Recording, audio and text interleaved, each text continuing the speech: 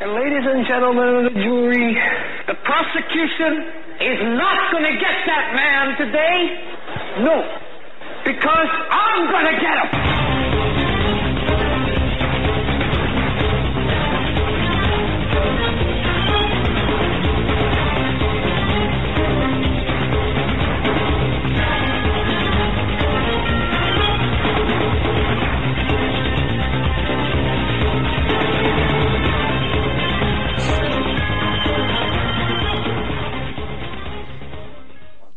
And welcome to this episode of the Hagmann Report. We're coming to you live from our radio and television studios located in beautiful northwest Pennsylvania, where it's just a balmy 80 degrees. Well, don't you like these weather reports, huh? Folks, we broadcast live every weeknight. That's Monday through Friday from 7 to 10 p.m. Eastern Time, right here on our flagship network, the Global Star Radio Network. So thankful that they're allowing our message to get out. We're also simulcast on Blog Talk Radio. That's BTR, of course. And you can watch us live by archive right here. Right here. Look, right there. See? On our YouTube channel. See? Look, a handsome guy right there. Huh? Yeah. Got color today. Hey. Actually, it looks pink behind me. I don't know what's going on. Don't forget, folks, we've got two different websites. Actually, the links to the audio and video broadcasting venues can be found at hagmannandhagmann.com. That's hagmannandhagmann.com. 2 N's, spell it all out. And, of course, hagmannreport.com. That's for news, information, and analysis. Things you need to know, show prep, good stuff there. And I'm Doug Hagmann at the helm. Joe Hagmann, my son, researcher. And, bad speller. Bad speller. Yeah, just a quick announcement. I must have I misspelled something on the show title. Right. And I can't change it because it will change the URL for the shows. Just give us a break, okay? I apologize. We're doing 5,000 things. You know, here's the thing. People like Dave Hodges and us, we don't have staff, not hundreds, but we don't have 20 people working for us. Okay. We've got to empty the wastebasket. We empty the wastebaskets, clean the toilets, and Eric, Joe, and I, we do everything. Okay. So, just so you know, we don't have a staff. We don't have a secretarial staff. We don't have we don't have interns. We don't have people out there. We have people to help us. All right, so sometimes things just happen, so thank you for that. Anyway, we're going to open up tonight's show. Look, we got a really great show tonight planned. Later on, we're going to be talking about something extremely important. I don't know how many people saw this, but folks, if you're not paying attention to what what's going on worldwide with the occult rituals, you better start. Illuminati ritual intended to honor Satan with the opening of the Gothard Base Tunnel. Folks, I've gotten all the emails. I've seen all the videos. Biggest tunnel on Earth. Right, 35 miles, what is it, 35 miles long or whatever. Under the Swiss Alps. 2,000 meters deep in places, basically. Which is significant in itself. But we're going to address that later on before we do, and the significance of that to what's going on in the world today. But before we do, at the last minute, Joe and I asked Dave Hodges to join us because he's got some extremely critical news. If you go to the commonsenseshow.com, thecommonsenseshow.com, let me say that one more time, thecommonsenseshow.com. And if you heard his broadcast last night and the weeks prior, go there to thecommonsenseshow.com and make sure you support him as well. But Dave Hodges has got some extremely critical and groundbreaking information. Dave, thanks for joining us on short notice, buddy. Hey, my pleasure to be on with you guys anytime. Well, I'll tell you something. You've done some extraordinary research, Dave, and I would urge everyone to go to thecommonsenseshow.com right now. You've done some extraordinary research, Dave. Where are we at here, real quick? And I know that you're up against some time constraints, so we're going to be very, very wary of that. But what in the world is going on here with respect to what you're finding out here domestically? I'm just going to turn. What's on your radar, brother? My radar is not big enough to handle all that's coming in. When I got started in this business, I thought it was a matter of correcting a few issues and cleaning out the bums and getting the right people into political office. And I've come to realize that's a fallacy of the nth degree. We are under attack in every aspect of our life. every aspect. You name something, I mean, it's just I can't keep up with it.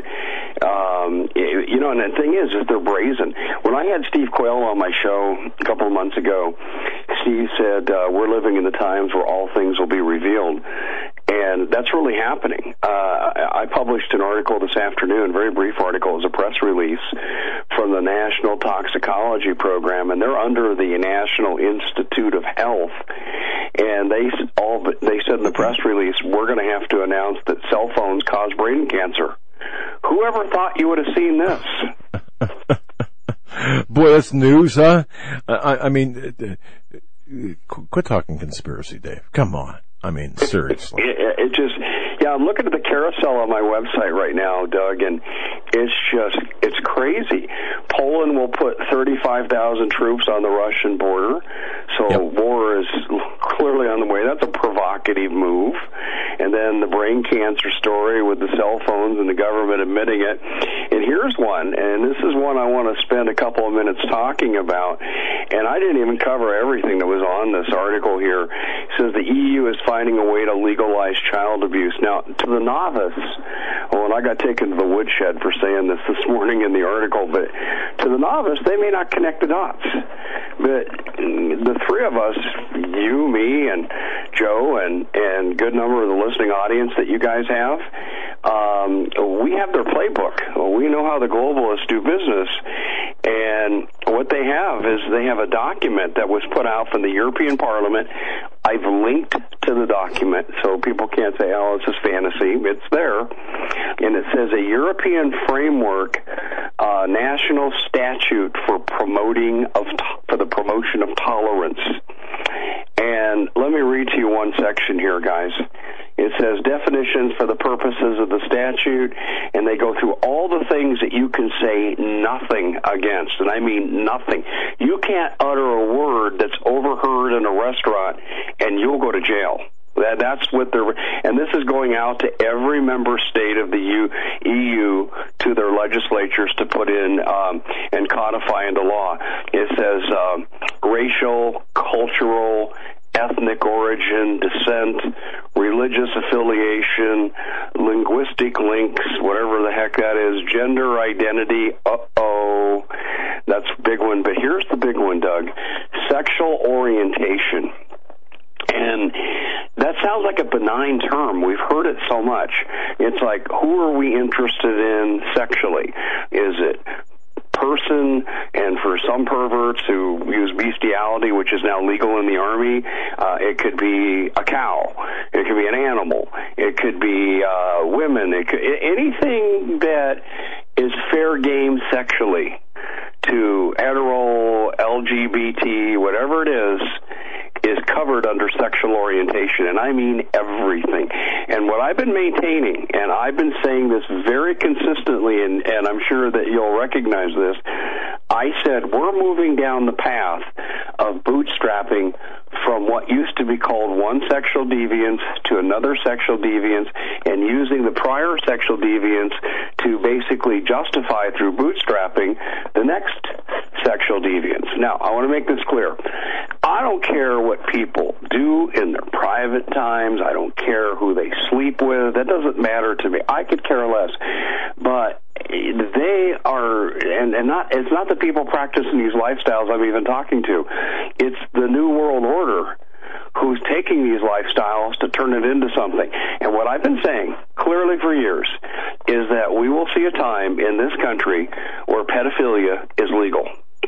And I'll go back to DSM-3, Diagnostic and Statistical Manual, used by psychologists to diagnose mental illnesses in the 1960s. If someone was homosexual, they were deemed to be mentally ill and they had a sexual dysfunction. Then you go to the 1990s and DSM-4, same book, same purpose, different edition. Then homosexuals are okay, but if you're a transgender, you've got gender identity disorder. And this was what I was raised under. This is what I went to grad school under. This is what I learned when I became a mental health therapist. And then now what we're looking at here is we're looking at DSM-5, which came out last year, And basically what it's saying is anything goes. There are no prohibitions. Now, it doesn't specifically mention abusing children, but if you look at the progression from the LGBT, we've moved to the transgenderism. Canada is preparing right now, and I wrote about this, it's on my website, preparing to pass legislation that does the same thing. If you speak against transgenders publicly, if you say they don't, transgender man does not belong in a woman's restroom, leering at little girls, you can go to jail for 2 years. That's what's coming through. And I may have to change phones here, Doug, because I get the low battery signal for some reason, but that's what's coming through. Problem. So, yeah. But here's what we're looking at. What comes after transgenderism? You've got gay and lesbian, then you've got bisexual, then you've got transgenderism, then what's next? Pedophilia. And we know people like George Soros have donated $2 million to NAMBLA. Now, what's NAMBLA? NAMBLA, excuse me here, and I'm sorry, this is very unprofessional, but, okay, NAMBLA is the North American Man-Boy Love Association, and their moniker phrase is sex before 8 or it's too late. Quite frankly, I don't know how they're still walking on the streets and not behind bars, because they're advocating open criminality. It's not a lifestyle, but it's going to be a protected lifestyle, because LGBT, every one of those groups, they now have more civil rights than you and I do, is biblical practicing heterosexuals. So next in line is child molesters. Doug, I can draw no other conclusion. I've been saying this for years, and now we're on the doorstep. And quite frankly, I've had enough. You know, it's not up to the majority culture, heterosexual, to basically bend to the whims of minority practicers, whatever that practice is, to say we glorify you and give you more civil rights. No, we tolerate you under the Constitution. We recognize your right to civil rights. We recognize your right not to be persecuted and bullied. I completely support those aspects. But now they want to take it a step further. What they're talking about in this European document is they're even talking about, application to education, and schools in Europe are going to have to teach, gee, look how wonderful these people are. And let me read to you one more thing here, and this should get your attention. This almost goes without comment, or need for comment. Under Section D, same document, public morals, explanatory note, examples. Tolerance does not denote acceptance of such practices as female circumcision, forced marriage, polygamy, or any form of exploitation or domination of women. So in the article, I wrote an editor's note, and I said, why doesn't this document mention protecting children instead of only protecting women? I think this is very telling, Doug. Now, people say, Dave, do you see conspiracies on the wallpaper? Well, yeah, I do, if it comes from the New World Order, because I have their playbook. I know how they think. I know incrementally how they sneak things in. And, Doug, I know we're speaking the same language here, aren't we? You know what, Dave? We are. And look, folks, if you don't, and there's no reason for you not to understand, believe, and hear what Dave Hodges is saying, just simply search after the ball, How America Will Conquer Its Fear of Hatred of Gays in the 90s. Okay, this was written by two homosexual intellectuals, Marshall Kirk and Hunter Madsen. One of them is no longer with us in the larger sense, by the way. I'm not sure which one. I think it's Madsen.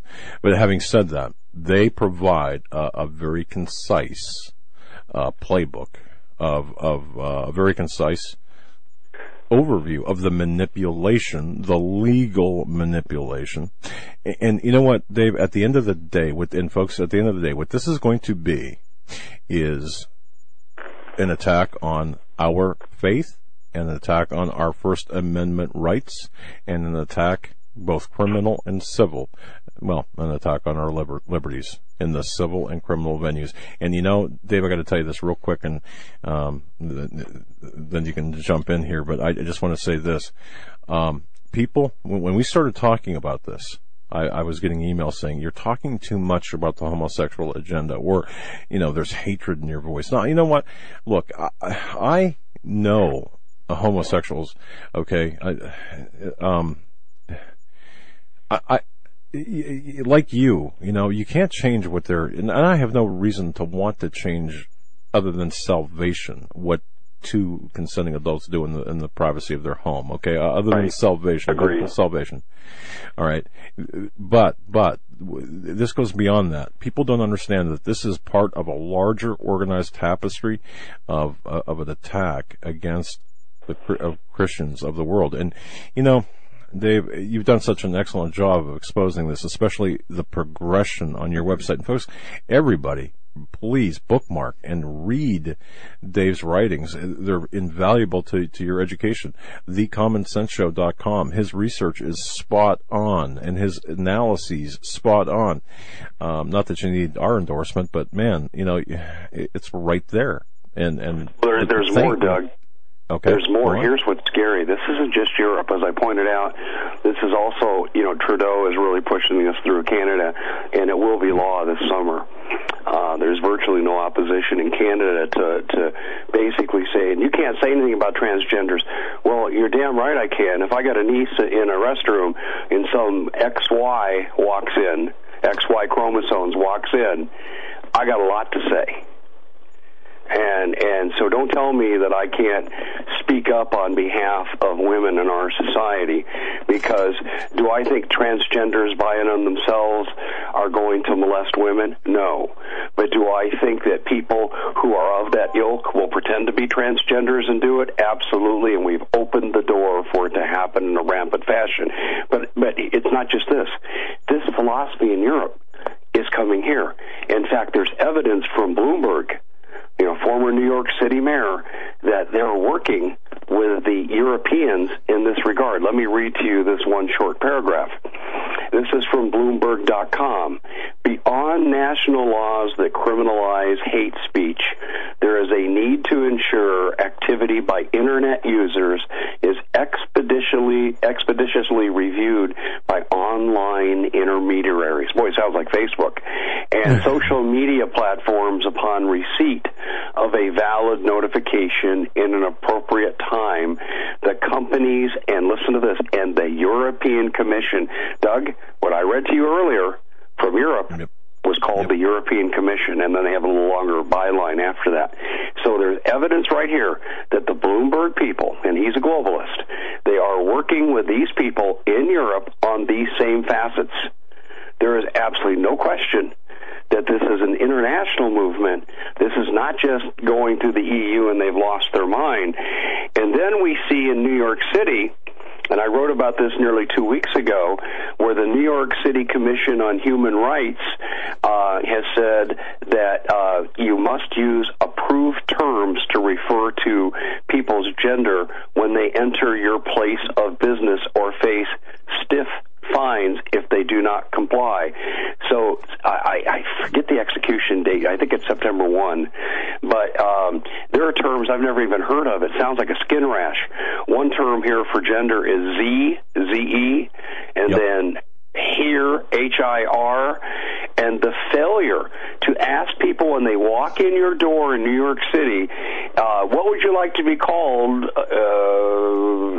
human being, and they give you the answer, okay, thank you. And I think there's 71 choices.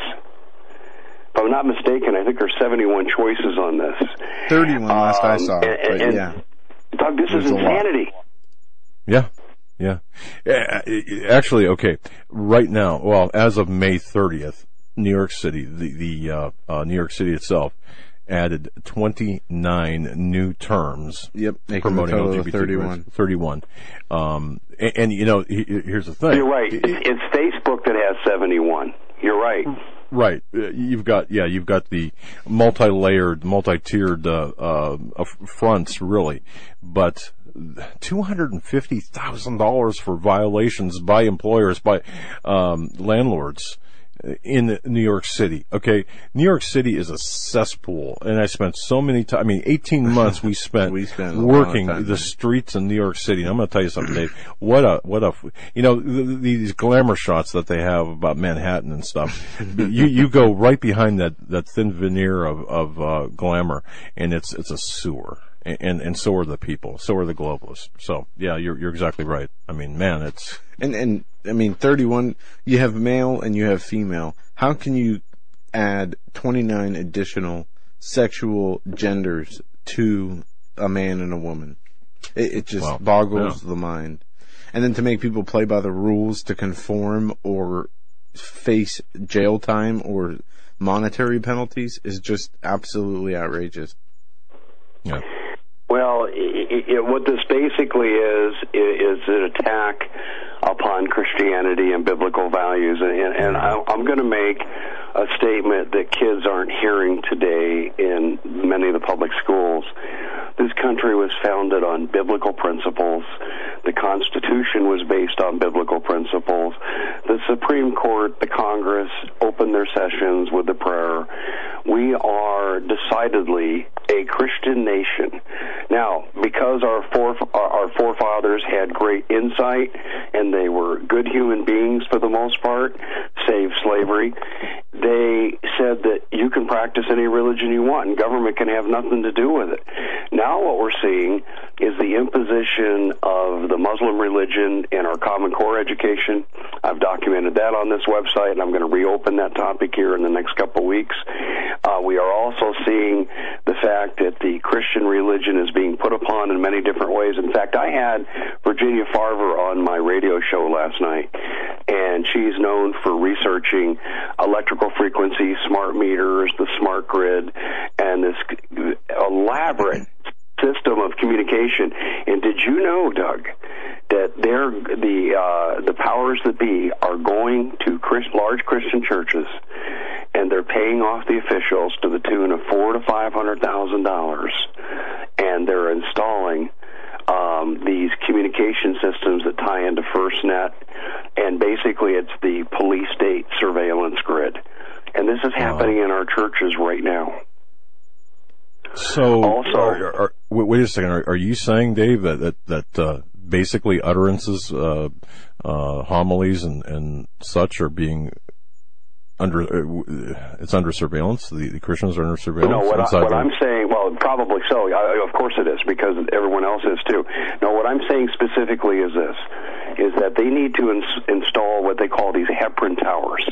And this is stuff I'm learning from Virginia. She lost her son to brain cancer over this as he was a graduate school on the campus of San Diego State University, and she turned a lemon into a lemonade, and she's been a crusader, and she is on fire in terms of researching this. And what she said last night, and she has never been wrong in the years I've known her, is she said that Christian pastors are being, and their related owners are being paid to put these FirstNet Hebron systems on their church properties. Now, number one, they're exposing the parishioners and anyone who works there to the same kind of brain cancer risk that is causing cancer clusters at universities all through the country, particularly places like San Diego State. Secondly, they're buying into spying on Americans. I mean, wholly a Fourth Amendment violation. But, of course, you're going to have a lot of taking pastors, because if you ask the question, how many pastors are in the clergy response team? Answer, no one really knows. Estimates are between 50 to 100,000. And so they're not going to say no to this money, particularly if they're a 501(c) church and they're already being bought off by the government not to talk about abortion and transgenderism and so forth. So this is what's also going on. I mean, you asked me at the start of the show, where would you like to start? And I hesitated because there's so darn much. I get brain lock. I don't blame you. we do too. Yeah, you're not alone there. We pause out of necessity because you're right, there's so much there. And you have, beyond this, you've got Obama and Hillary Clinton, who you lay out as double agents working for the CIA, the KGB. Let me make that case just very briefly. Anyone who knew about the late Larry Grathwohl, and you trace even beyond that to where we know for a fact that Ann Dunham, who was Obama's mother, worked for Tim Geithner's father, who was running the Ford Foundation, which was a CIA psyops connected to MK Ultra. Also, it was known to be a double agent factory with the KGB and the CIA, who aren't always on the opposite sides. And then we know his father, his real father, was a communist. We know that Bill Ayers, who started Obama's political career and was the leader of the Weatherman Underground, who Larry Grathwohl penetrated back in the 60s as an FBI undercover agent, we know that he launched Obama's career. And he told, in fact, Ayers told Larry Grathwohl that he said, if we ever win and take over, we'll have to create all these re-education camps, put 50 million Americans in, and kill 25 million of them. And they espoused communist values. They aligned with Castro. They aligned with North Vietnam during that Vietnam War period. And this is who backed Obama. And then we've got the Russian defectors, Golitsyn and the Scissors Plan, and so they all say, we're getting our man in the White House. This has been the plan all along. And I'm leaving out details here. Even Vernon Jarrett, who was the father-in-law of Valerie Jarrett, was involved with the Weatherman Underground. And Bill Ayers still visits the White House up until this very day. So Obama is a communist. He was born a communist. He was bred a communist, raised a communist. He is a communist. He's there to fulfill the mission of taking the United States down, wrecking our military, and so forth. Now, Hillary Clinton, we don't have to go any further than the Clinton Foundation. There you go. She has partnered with a company called Uranium One. And before people say, oh, Hodges, you've really lost it now, start throwing things at the computer or the radio, let me tell you, this comes from the New York Times. They ran with it, and then I ran with it, and I got more data. But originally, the New York Times last year said that Uranium One, which was partnered and under the control of the Clinton Foundation, which basically she's using to earn funds to run for president, they were using the BLM to extract uranium illegally. This is what the Bundy Ranch and all these other BLM affairs are about, is they're taking minerals, and a lot of it's uranium, off of BLM land, and that's actually ranchers' land, truth be told, and they are selling it to the Russians, and they're throwing in sweetheart deals where Bill Clinton gets paid $500,000 for a speech in Moscow. I could go on and on and on. Well, let's stop for a second and analyze this. She's taking a natural resource owned by the people of the United States, or certainly by these ranchers, so depending on how you want to legally define BLM land, but she's breaking the law, and it's a felony.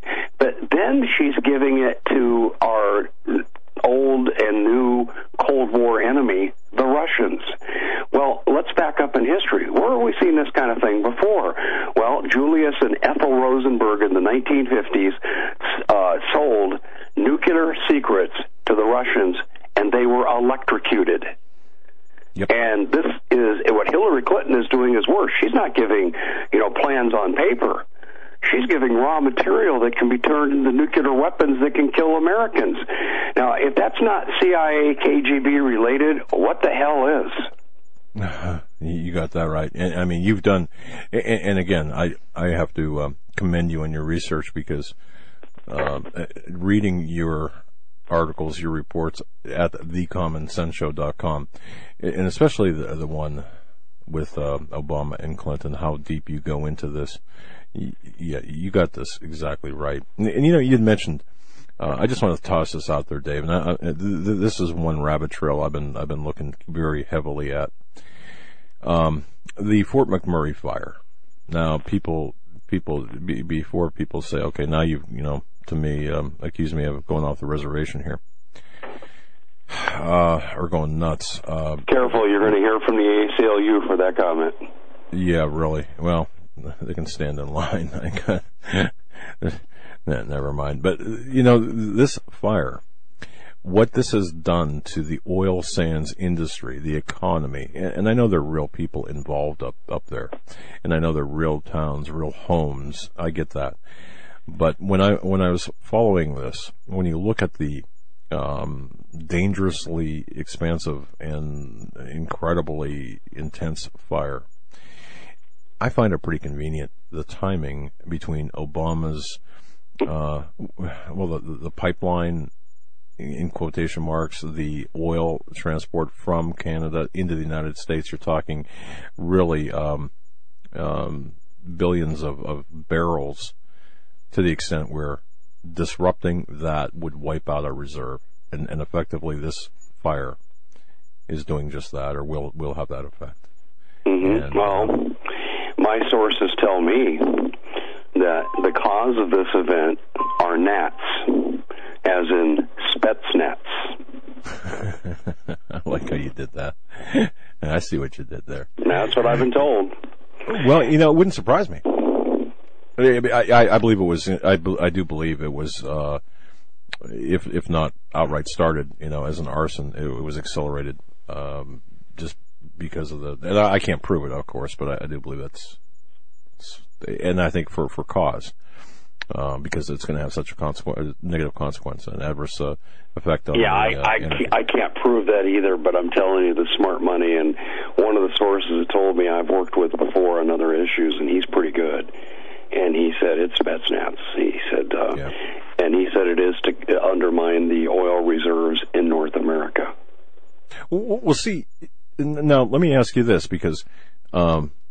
And folks, Dave Hodges and I, we do have conversations off air, and we toss things around. And but do you think that this is asymmetrical warfare, Russian activities in Canada because of our meddling in Syria, perhaps? No, I think it's a little more complicated, and let me explain. When I used to talk about Russian troops on American soil, and yes, folks, they're here and they're still here, and I've got legal documents from FEMA and the Russian Defense Ministry to prove it, people would say to me, well, how can we be conflicting with Russia around the world, and yet we're letting them into our country, their soldiers into our country? Well, you have to remember who the commander-in-chief is, or should I say the traitor-in-chief. As I said before, Obama's a communist. He doesn't work for the best interest of the people. No one knows who the hell he is. Who is his basketball coach in high school? Who is his literature teacher in high school? We know Brzezinski was his Soviet studies instructor at Occidental, but we don't, who was his first girlfriend? Who did he go to the prom with? Who did he hang out with? Why aren't we hearing from his friends? Oh, he was a great guy, told lots of funny jokes. We don't know who the hell this guy is. He's a CIA Manchurian-created candidate, and there's clear evidence that if people take the time to do a search on my search engine on my website, they'll find more than likely he's MK Ultra produced, as is his half-brother Malik Obama, who runs finance and guns for the Muslim Brotherhood. And the documentation is solid, folks. It's not speculation, and we have circumstantial proof. We had solid proof on this.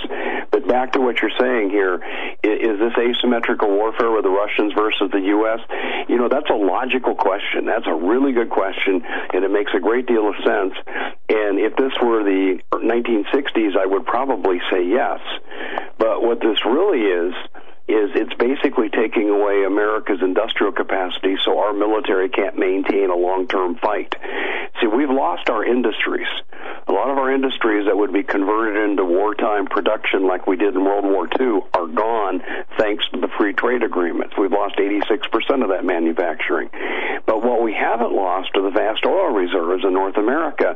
But that seems to be taking a big hit right now, and Obama knows about it, and he's letting it go on. In fact, Doug, let me give you a parallel situation. going on right now. During the height of the Bundy affair, I found a BLM document they scrubbed. Fortunately, I printed it and I was able to scan it and save it. But the BLM document talked about letting the Chinese build solar energy farms on these properties. And I had the names, and I'm sorry, I don't have that document in front of me, so I can't quote the name. But they named the Chinese company, and I traced it, and it was a front company for the Chinese military.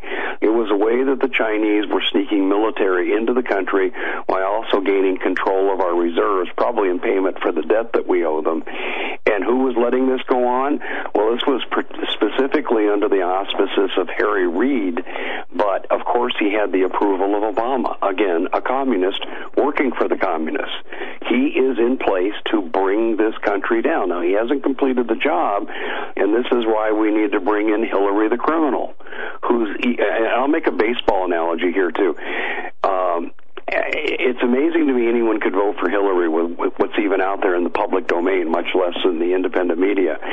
But Hillary Clinton is so vicious, so brutal, and such a murderess. I call her the Lizzie Borden of modern times, that Obama, in baseball parlance, would be the eighth inning setup man to get you to the ninth inning where you bring in your closer and shut down three batters and win the baseball game.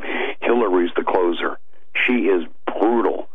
And so it doesn't matter if she has, communist leanings in her background. This woman is total, as in totalitarian. We will never see the light of day of freedom again if we ever let this woman become president. She has jokingly referred to FEMA camps as fun camps, laughed about sending people there to be re-educated. Do you guys remember that? Yeah. And you know something? It's just, this is where we're at. We have, I couldn't have predicted a year ago, 2 years ago, we'd be where we are today. We are at the pivotal crossroads of history. Is Americana, the Pax Americana, as I like to call us, are we going to go down the tubes? And are we going to be a subjugated people? And if we're subjugated people, it's going to be worse than what Nazi Germany did, where they killed 6 million Jews. It's going to be a lot worse than that, because we have a lot more than 6 million people that are going to stand up to this tyranny. And Donald Trump comes along, and you have the immovable force object versus the irresistible force. This is where we're at. This is battleground America. We're not going to get out of this, in my opinion, without a civil war. And God, I hate to say that, Doug, because the bottom line is my life's working pretty well privately. But I also write about these things because I know this is where we're headed. Do you really think that they're going to let Donald Trump become president and undo the free trade agreements and take away trillions of dollars into corporations so industries have to come home?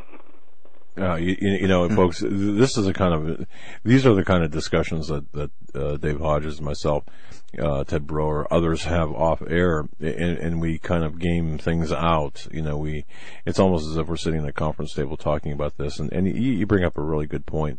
And folks, Dave Hodges is not, you can tell he's not feeling well, you can hear it in his voice. So in terms of allergies or whatever, and I just want to thank you for being a real trooper for, joining us tonight. But, this is so important because people have got to really,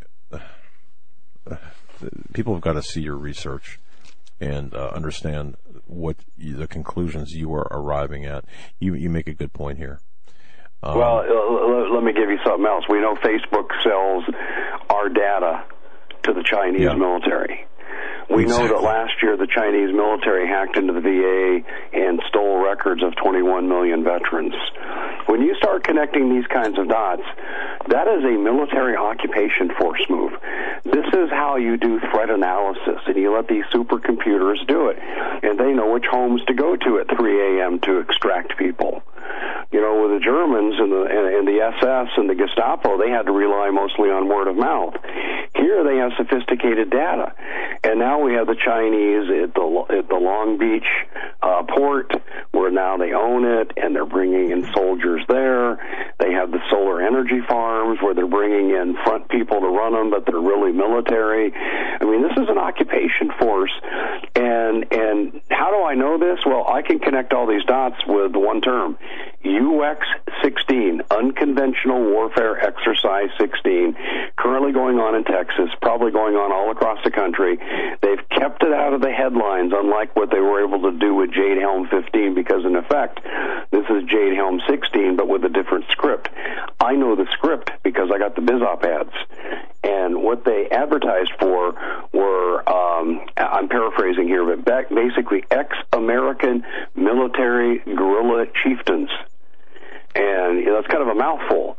But when you really step back and look at what that means that when the Russians and the Chinese, ostensibly wearing blue helmets under the UN flag, begin to subjugate this country under Obama or Clinton, whoever is running the show at that time, when they begin to do that, you're going to find large numbers of American military units that are going to say no and heck no, but they're going to have to probably fight a guerrilla warfare.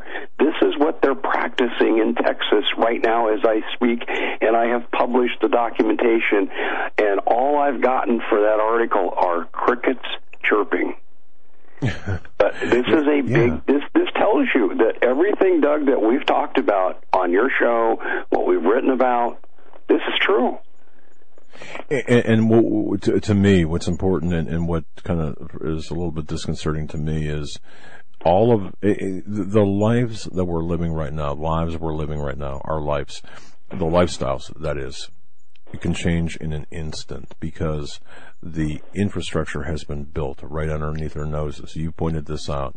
The assets have been mobilized, and you know it saddens me when I see people who get on who talk about, for example, Jade Helm, which you wrote extensively about, you investigated, and they say, well, see, nothing happened during Jade Helm. Really? Nothing happened? Of course it happened, although, you know, things did happen. I don't know, Dave. I mean, you had said it a moment ago, you know, I really don't want to see this take place because, you know, things are going pretty well. You know, maybe our station in life is okay. You know, we've got families, we've got a reasonably comfortable way of life that will change or could change. Dave, do you think, I don't want you, I'm not asking you to predict, but how could they possibly, or how will they take out Trump, or how will they ensure or assure that Donald Trump will not be a factor in this? What do you think? They still have their gamesmanship they can play at the convention. I was asked by two entities to cover the convention, and I said I'd rather stand on top of the Twin Towers based on what I know on 9/11 than go to Cleveland. Because I found out that MoveOn.org and Black Lives Matter, both George Soros organizations, have booked large numbers of rooms in Cleveland. Yeah, and there's going to be hell to pay there. Now, I also think, and I've said this before on your show, the false flag quotient goes way up once that convention starts. And you could invoke a fake ISIS to fly a dirty bomb into the Q Center where the convention is, destroy the Republican Party, and Hillary waltzes into the White House. Or Obama declares if she's going to jail, which is not likely as long as Loretta Lynch is the AG. So what you likely would see is that one of these two is going to be in charge, and it's going to be business as usual as we march towards our ultimate destiny. I have concluded that Trump is sincere, but I also think he's going to make some deals that are going to make people mad. In other words, so he can gain some traction politically. So I think the convention itself is a danger point. Let's not forget that Bobby Kennedy was killed for far less than what Donald Trump has done. And I've also concluded this. Trump used to be one of these guys. And they thought, no harm, no foul, 10 months ago when he announced his presidency, but it got out of control. And the globalists did not predict that millions would wake up and start asking questions and get angry. And now they got a big problem on their hands because if they kill him, it would be so obvious that I don't know that they're ready for the backlash yet, and I don't know that they know what the military would do. In the period between the convention and the election, I think their best option, and you got to think like your enemy. You got to be a coach for a minute and think like the opposing coach. What would I do if I were a globalist and Trump is gaining steam? Because Hillary cannot beat him. Once he starts pounding out the facts, no one will vote for her. No one of reason, anyway. I think that they'll bring in one of the worst false flags of all time, whether it be biological, chemical, or nuclear, or all three. And Obama declares a state of emergency and stays in power, and that's where the martial law, the Russians, the Chinese, and the UN come in. I think this is a real possible scenario. They're not going to respect the political process and the will of the people. There's no way they're going to let Trump say, well, all the corporations have to come home now and the illegals have to get the proper paperwork to stay in the country or come into the country, and we're going to have a 13% tax rate for the wealthy with no exemptions. They're not going to let that happen. They're going to fight. They're not going to give up what they fought for over the last century. I can see Henry Kissinger, good old Heinz there, having I could see him twitching, in his suite at the Waldorf, if he's still there. I have a suggestion. I think we ought to do a tag team match with winner take all. Hagmann and Hodges versus Rockefeller, and choose another globalist. Kissinger would be a good choice, and we could do it MMA style. We tap out just like they do in pro wrestling, and we go in there and beat the snot out of them, Doug, and they have to go home with all their toys, and we run the country. How's that? Kick them out of their sandbox and take their toys and push them out. Yeah, we can be the bullies that they are. I'm game. Let's do that. I'm sure we'd sell a few tickets to that. Although, Dave, I got to tell you, I fight dirty, Of course, I'm good for about the first, minute or two, and then I'm going to have to do the rest of the fight. Well, me too. It's going to have to be a quick victory, but compared to those two, you got to figure we got to be in a little better shape. Yeah, really. Well, my brother, we're just getting on the top of the hour here. We got about 5 minutes left. I feel bad to the extent that that we asked you to come on, at the last minute. But I just no. Look, it's my pleasure. I didn't even hesitate. When Joe contacted me, I was more than happy. Hey, can I mention one thing again that I've talked about briefly before, and that's scene.life? Get off Facebook, folks. They're selling you down the river. And come over to scene.life, which is Facebook replacement. We have crossed way over 100,000 people since we've talked. Okay. On the air the last time. Yeah, we've got to do that. Okay. Let me explain why people need to do this. My presence needs to be on there because I guess I'm kind of a veteran in this movement, and you're more of a veteran than me. Don't take that personally because you're still better looking, so it's okay for me to say that. But in Scene.life, we have veteran presence that disseminate information. We have a lot of new people who are Trump followers who are really upset what's going on, but they don't really understand all the issues. It's a great place to coalesce and learn from each other, and it's a fun Facebook. There's no surveillance. There's no censorship. You just can't threaten people, can't do anything inappropriate, but you're never listening. Facebook will throw you off if you make a anti-Hillary post. So, I really want people to go to scene.life, sign up, and engage in social media because it's a way that we can keep communication going and think together, act together, and plan together. Sounds Excellent. Good. Yeah, we do have to get off the normal Facebook social networking. You're exactly right. We're feeding into that monster. Right, and it's not even like they have to set up a separate government agency. They set up a user-friendly computer interface program, and we volunteered all of our information. We volunteered all of our connections to our friends and family and mapped out pretty much our entire nation and who knows who's related to who, and gave it to them for free. Yep. And now the Chinese military has it. What were we thinking? Hey, knock, knock. Hey, we're not here for chop suey, guys. We're here for you.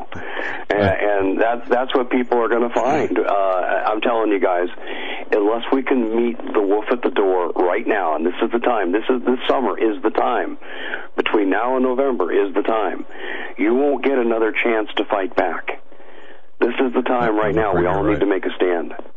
Yeah, and we need to talk to those people who wear badges, first responders, and people in the military and say, do not obey unconstitutional orders.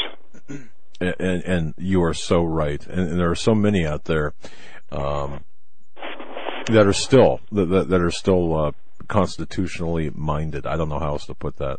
Who are disgusted with what they've seen. And you know, it's getting so now, even in our hometown. If I go to the convenience store for something, I could take a look at one of the officers like I've known for ages, and we'll talk, and then maybe the next day see a new recruit, and the difference is just astounding. A new officer, the buzz. Yeah, it's the new ones. Yeah, it's the new ones, and they're being taught that through federalization programs that we're the enemy. We don't need to be policed in a cooperative manner where we're partners with the police. I mean, really, a good community is one where we call the police when there's trouble, we observe a crime, we call the police, we work together, we cooperate with each other. That's how it's supposed to work. But they're turning it into an adversarial relationship where the younger police cadets are being taught that we're the enemy. Yeah, exactly right. You know, and that's, we still have that ability right now to change that, or at least delay the, what's coming. And I think we can do that, but we do have to become active, proactive. And you're right. Talk to the badge holders, talk to the first responders, and there's also guns, food, and water. There you go. And don't forget the Bible. Amen, brother. And of course, Dave Hodges, our guest for this hour, so gracious to join us, thecommonsenseshow.com. Folks, make sure you support him, his research, his efforts. That's thecommonsenseshow.com. Dave, I just want to say thank you so much, my brother, for joining us this hour. Oh, man. Absolutely, my pleasure. I am so honored to be on your show, and anytime you want me back, I'll come back. All right, my friend. God bless you. And take care of yourself. Get some rest. Get some real restorative rest. Yeah, I'm on the mend, but I'm doing better, and this gets me fired up because it gets my adrenaline pumping, so temporarily I feel like I have energy. So this is a good thing. Well, you're in our prayers and the audience as well, and you take care, and God bless again, you. Thank you. And scene.life, you're on. We're gonna be checking that out and urging our audience to do that. And of course, join my group. I got the Common Sense Show up there, and all right. A lot of good groups up there, and like I said, no censorship. Amen. Awesome. That's the way to go. All right, and brother. You don't sell to the Chinese, so yeah. Exactly. No general so's chicken for guys, you. Thanks for having me on. All right, brother. God Thanks, bless Dave. you, man. Take care. We're coming up against the top of the hour break. The rest of the show, we're going to get into some news and current events that are going on. Tomorrow, we have Dr. Michael Lake lined up. And just a quick announcement, until the first Tuesday in August, Stan will not be joining us. Yeah. He is taking a hiatus, not from work, just from this show, so he can focus on his lecture series in the upcoming conference he's got going on in July that he's been working real hard on. So Stan's going to be taking a 2-month break from the Hagmann and Hagmann Report, but he will be back. But tomorrow, Dr. Lake will be with us. Just wanted to let everybody know that Stan is all right. And if you don't hear him here on Tuesdays, it's because he's on his break working on his lectures. More to come right after the break. This is the Global Star Radio Network. You may never look at your town or its people the same way ever again. Stained by Blood, a murder investigation based upon a true story by private investigator Douglas J. Hagmann. Using the character Mark Stiles, Hagmann takes you on a journey behind the scenes where the homicide becomes secondary to an underworld of satanic ritual abuse, child abduction, and even mind-controlled experimentation. A world dismissed as conspiracy by those who want to keep its secrets hidden. Experience exposing the dangers, denials, and deceptions. For 5 years, a brutal killer remained on the loose, free to kill again. As Mark struggles to navigate the maze of bizarre twists and untangle a web of deeply hidden secrets kept by some of the most powerful and influential people in his community and beyond. You may never look at your city, town, or its people the same way ever again. Stained by Blood. Order your copy of this engaging novel today at HagmannandHagmann.com and click on the link. Stained by Blood.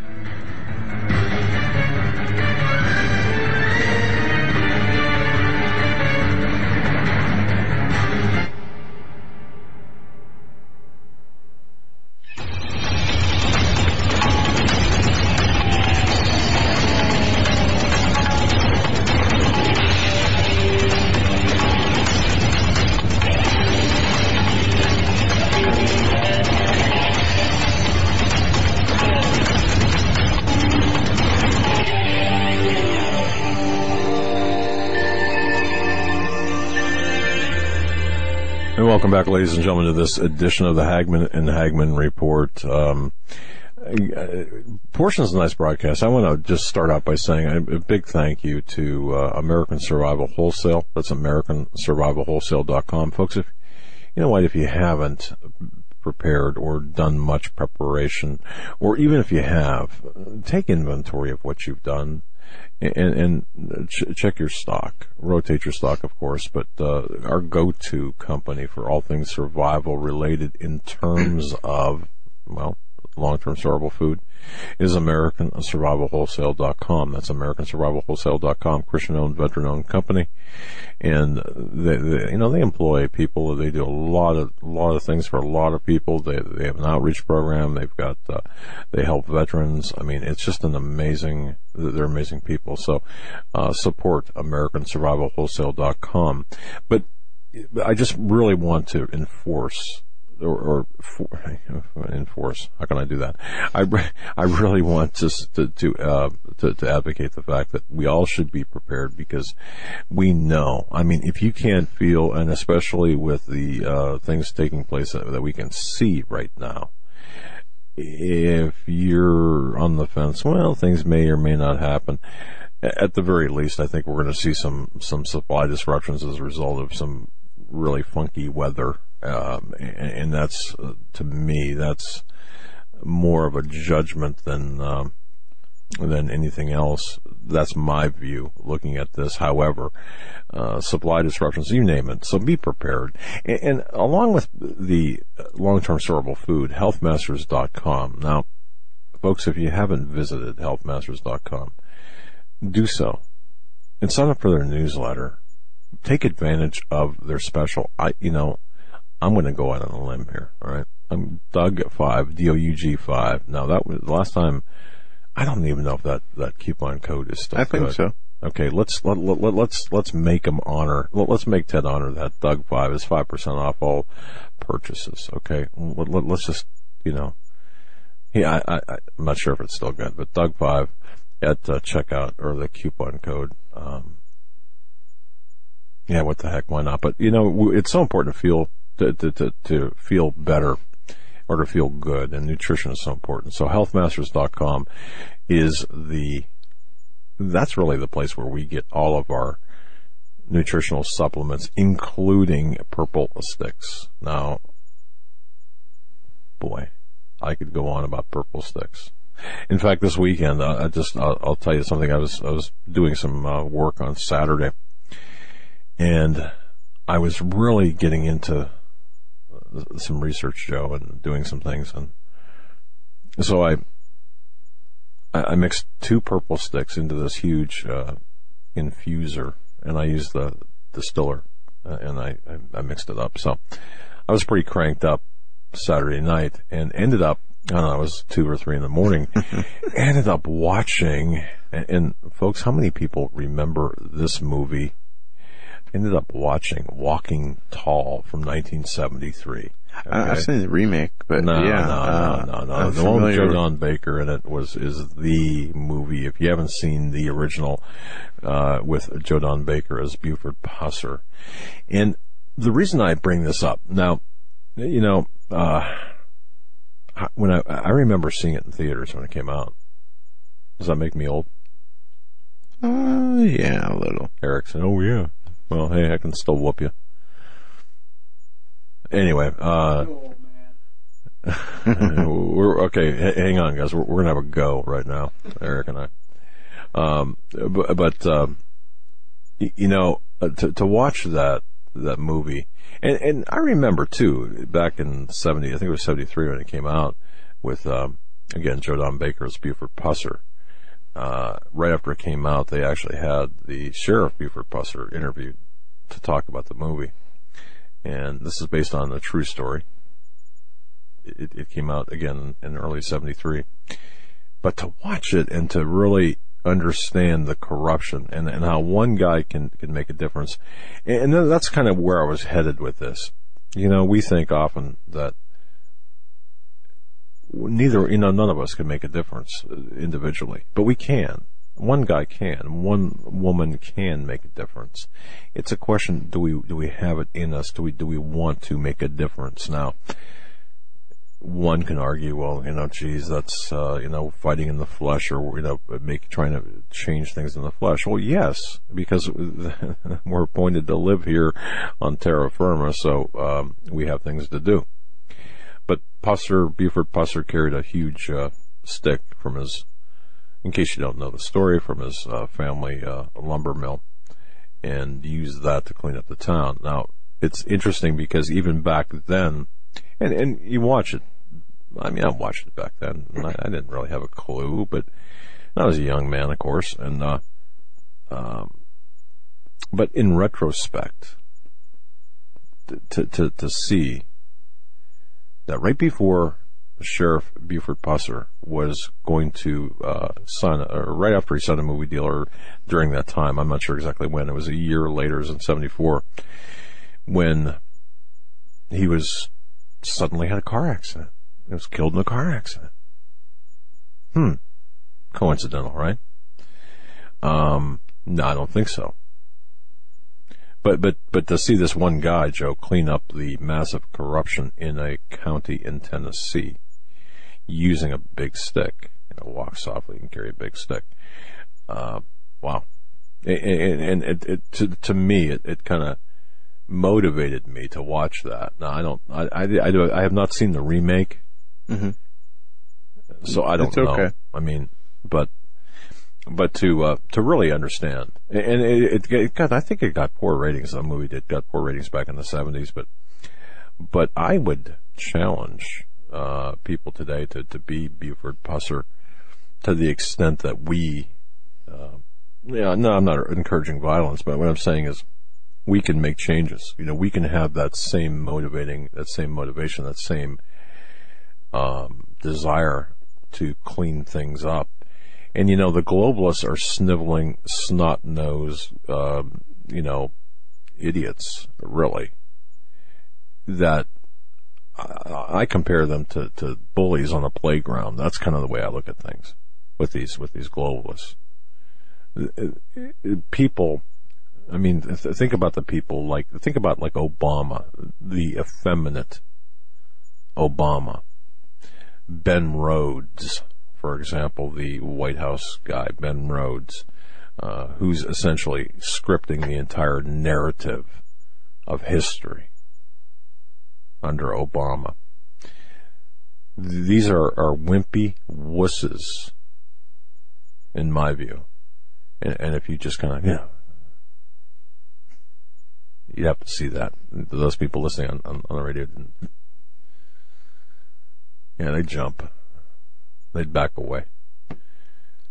We know. So we have to fight. I really believe we've got to fight. And, this is going to earn me, I'm sure, some sort of, negative mention on some, wuss list like the Southern Poverty Law Center or the, right-wing hate watch, idiots. I already submitted a tip. Yeah, of course. But you see, we have to stand up, and we have to do so righteously, and with integrity and with character. And I think we have to do so. And you can debate tactics all you'd like, And I go back to one more thing, Joe. I want to mention before we get into the Baphomet, into what's really taking place across the world. Yeah. You know, I look at people like Coach Dave Dobbenmeyer, and he did a video not too long ago. I think he's looking for somebody else or anybody else or anyone else. I don't recall the exact phrase he used, but he had, it was like a 1.5-minute video, and we should put it up on our website, but he had said, you know, he was going to, appear, I think it was either at a Target or at an abortion, mill, and, you know, a charnel house, if you will. And he was looking for pastors and people to go with him. And, hey, you know, I'm busy. Can you get anyone else? So he was looking for anyone else. And that's our problem today. Well, hey, I can't make it. Is there somebody else you can get? Well, he makes a good point. So I'm all in favor of joining America's Coach, Dave Dobbenmeyer, Pass the Salt, ptsalt.com. He's just a fantastic coach. He knows the field, he knows the players, he knows the game in which we're embroiled. So let's support Coach Dave Dobbenmeyer too, and let's offer him any assistance we can, because we can make a difference simply on the numbers. Now, okay, so the rest of the program tonight is dedicated to a number of things that are all interconnected. And if you haven't seen it, I'm just going to set this up for you, Joe, and then you could talk about this. There's two things going on. Well, go ahead. Yeah, we have the 6/6/16 Satanic celebration in Los Angeles, but first, there is a tunnel that has been built in Switzerland, and it has been raising eyebrows. We must have got. I don't know, hundreds of emails about this. Yeah, I saw this last week, and I know you saw it too. Yep. But the tunnel is the Gothard base tunnel. It was launched last week. It was 8.5 billion euro initiative. No, it was 11. Now, pay attention to the numbers. But here's the bottom line: Gothard base tunnel, Switzerland.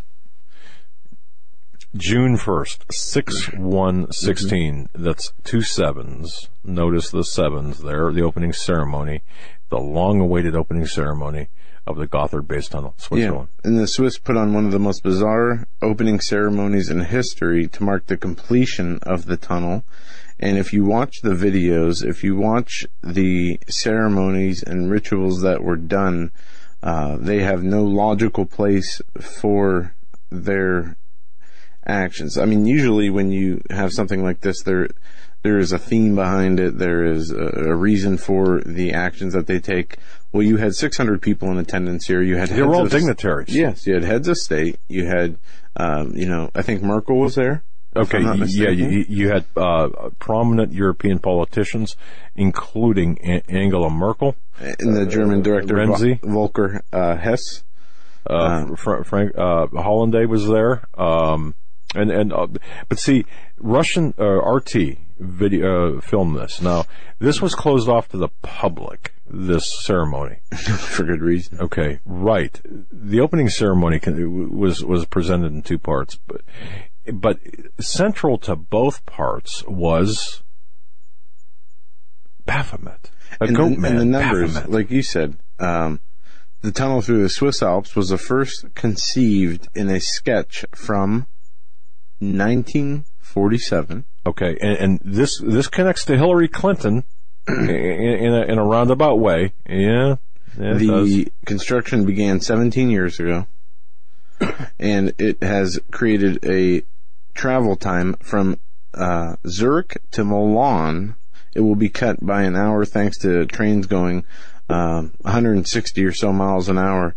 And famed for trains, the organizers roped off more than 600 dancers, acrobats, and dramatic actors, and even composed the new route's very own theme tune as they pulled out all the stops last Wednesday for the inauguration of the tunnel's northern portal in Esterfield. Chancellor Angela Merkel of Germany, President Francois Hollandale of France, and Italian Prime Minister Renzi all came to southern Switzerland for an upbeat, glitzy celebration featuring musical bands and dancers. Now that's from the Daily Mail, UK. But and I just want to say too, there are a lot of individual websites. Vigilant Citizen, for example, has information on this. There is another one. Many respective. Now you have to watch where you go for information. Okay, Vigilant Citizen, they've got some pretty right on accurate information about this. You've got Right Side News that seems to have a really good handle on it. Of course, Rick Wiles spoke about this. But what we need to do is take a step backward and see how this all fits into this tapestry of satanic occultic worship right now, because there's a bigger picture here, not just this ceremony, but when you take this and combine it with the elections and combine this with the Olympic ceremonies and combine this with other satanic rites that are taking place right now, and you understand and put into just focus. Look at CERN. Right, CERN. You understand what the Baphomet is, what the significance of Baphomet is. Also, how this is related to Babylon working, all of these satanic rituals. Now this is overt. This is in your face. But don't look at this as just one isolated incident, because if you do, you're going to be missing the larger implications, the greater implications here.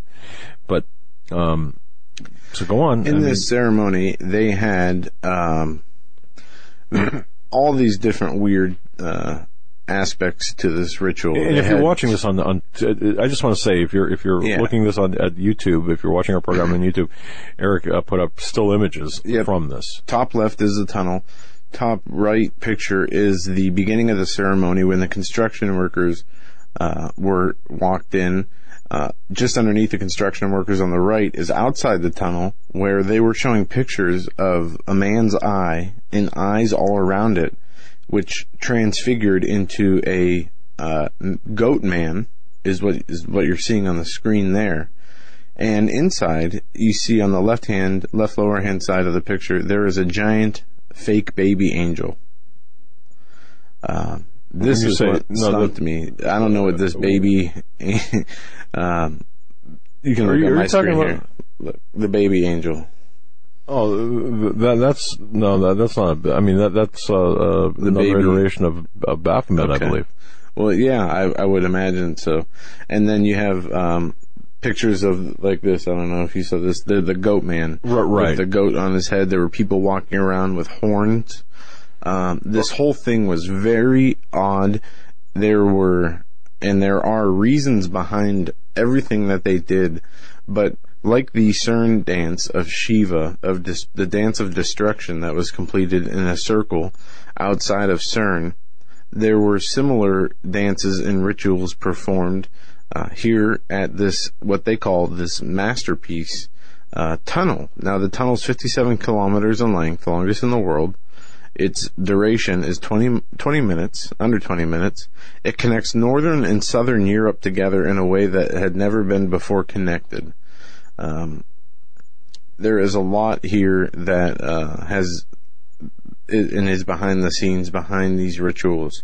Now, I watched a video a few times, a few different videos of the rituals, and the only thing I could gather is that it was a satanic celebration of some kind of ceremony celebrating the completion of this tunnel. Now, it's the longest and deepest tunnel in history. Significance to that, I don't know. But well, this is in the same there are area where CERN is. Okay, let me just interject this. There's two different things we're looking at, actually, with respect to this. There's the actual tunnel itself, and then there's a ceremony. Yeah. You know that the elite, the power, the people in power, the satanic Luciferians are all about symbolism. They're all about the occult. They're all about satanic worship. The ceremony itself provided the entertainment, and it was a spell You've got to understand this is a magic with a K spell to invoke the power and transfer the power to these Luciferians on our backs. This is a spell. You watched a spell being a magic spell, and people might scoff and say, "Oh, you're just no." I mean, where do you think these ideas come from? Where do you think the choreography and this? Who put the ceremony together, and why would they do it in such a way? Well, and that's, you're right. Who planned this? And this also included, and if you haven't seen this, or if this is the first time you've heard this, RT, and I would urge everyone to look at the raw footage from RT. We have not posted it. We don't intend to post it. It is, as far as I'm concerned, Luciferian and satanic in nature.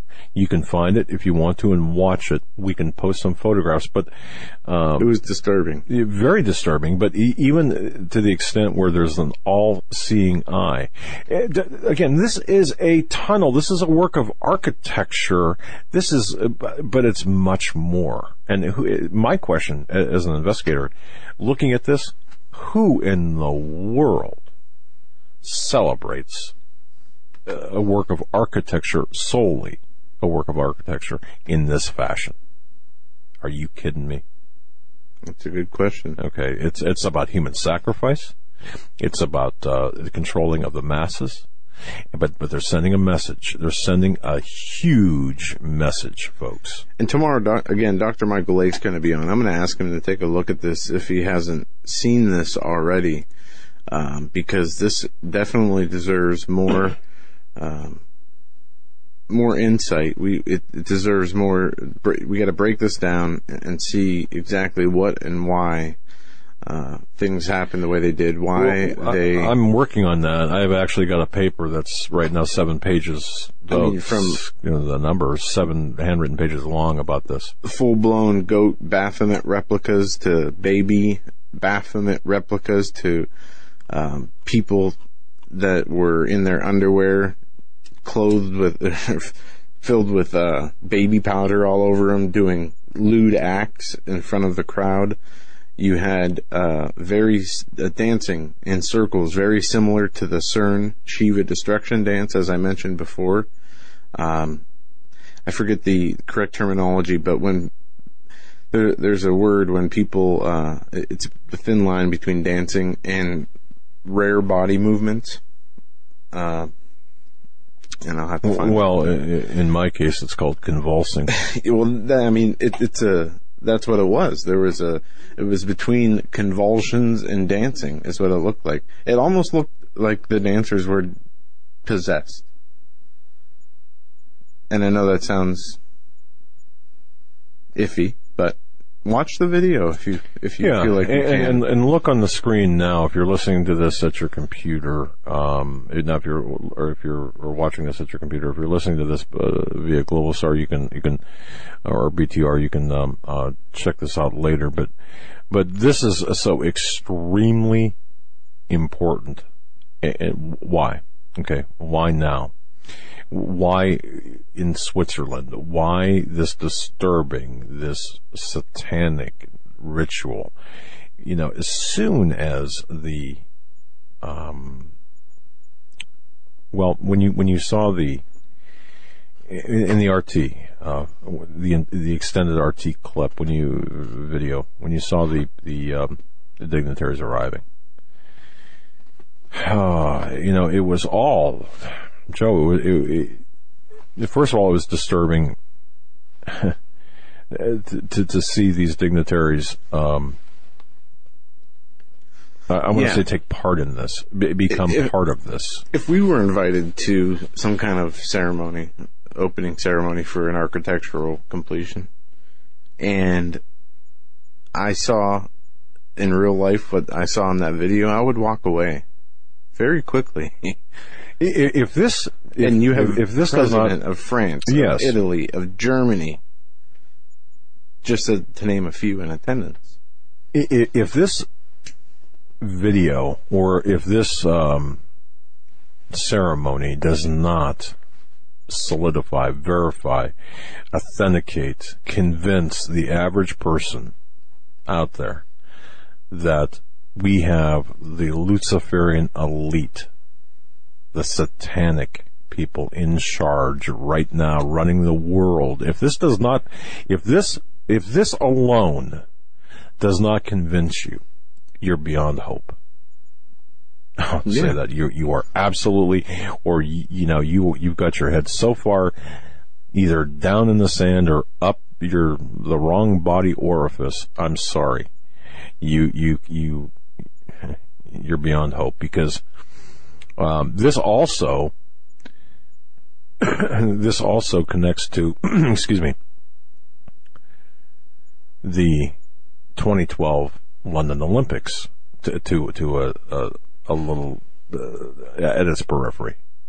You've got the same philosophic, symbolic, dramatic displays, the reenactments, the secret society rituals. You've got the Illuminati power base that they're laughing at you. You see, even the actors in this, they're laughing at you. They're laughing at the people who gave their lives to build this tunnel. They're showing the militaristic aspects of the worker bees. Okay, the masses dressed in their underwear, their tighty-whities, which is profane in and of itself. In this case, the sexual groping going on. Yeah. Zombies. It's even said that there possibly was a sex scene edited out that was ongoing during this, where one of the videos had it edited out. But as we continue to go through the footage and look through this, we will report our findings. But pay attention to the numbers. You've got to understand the numbers when we're talking about. And here's, okay, let me just give you some background here, and go ahead and keep that picture up of for those watching on YouTube. Go ahead and keep that picture up. Just understand what we're talking about here when we talk about Baphomet. Just I'm going to kind of give an overview, because people might say, well, I've heard of it, but I really don't understand it. Just to give you some history, and I got an email, and I just want to say thank you so much to the person who sent the email today about the historical parts that we do provide. But real quickly here, or as quickly as I can, Baphomet. All right. Baphomet is the Masonic occult Luciferian symbol that is the symbolic to Satan, symbolic to the satanic Luciferian power.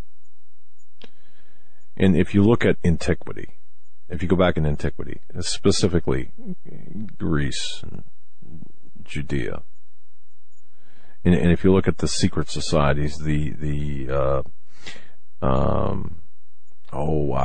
go back into like the Knights Templar, for example. You look at the symbolism there. This is all related. The Knights Templar, by the way, they were a Catholic military order that were created at the start of the 12th century. That's really at the start of the end of the Dark Ages, which was a 1,000-year time.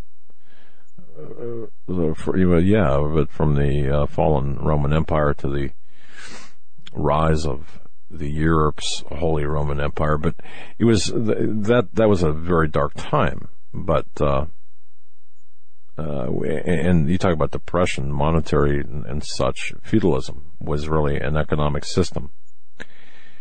But when you look at this Baphomet, when you look at the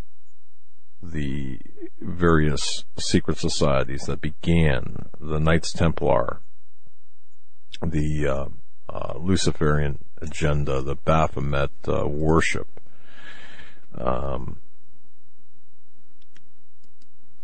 The skull and crossbones invented by the Knights Templar. You know, we see the Skull and Bones Society today. People talk about that. Well, the skull and crossbones were ostensibly invented by the Knights Templar.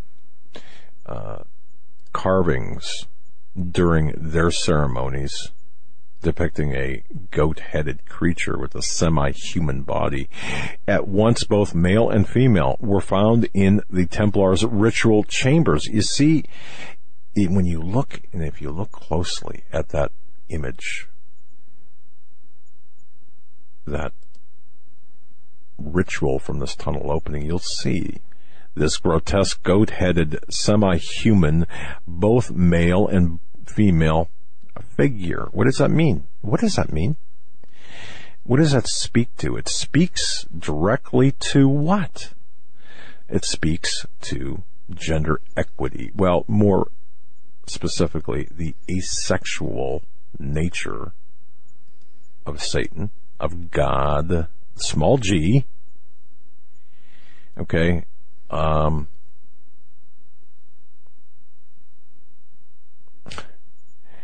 It plays right into the transgender agenda of today. But the skulls, the heads, the hybrid creatures, and we saw the hybrid creatures in this ritual, all represent their secret god, Baphomet. Baphomet is the god of the secret societies. They worshipped Baphomet because it caused the land to germinate, to make people rich.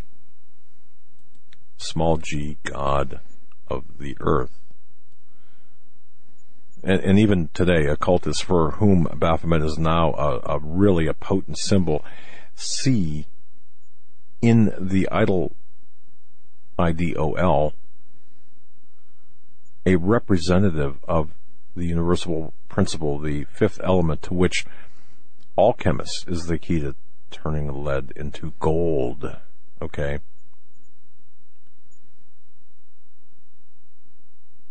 Templars. This is probably what it meant to Templars as well.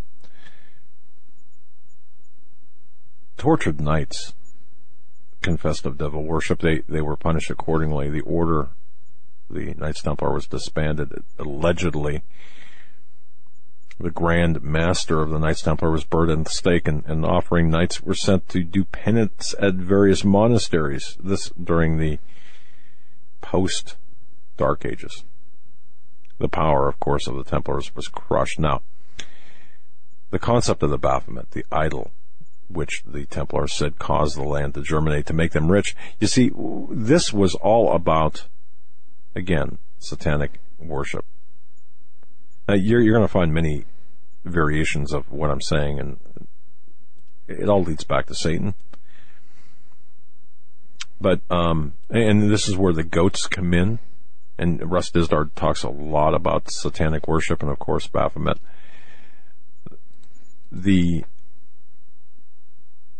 aspect with respect to this tunnel and the presence of the Baphomet, to me, in my research, speaks to the not just the alchemic nature of the ceremony, but to me also talks about a monetary issue. This is, to me, a celebration not of a tunnel, but of a one world economic system. This is what I'm getting out of this, because of the presence of Baphomet and the ceremony that surrounded this. Because Baphomet was associated with money by the Knights Templar. In fact, they kept small statues of Baphomet in their money coffers. And you can tell that the figure in the film, in the video, is Baphomet because it's both a man and a woman, right? All right.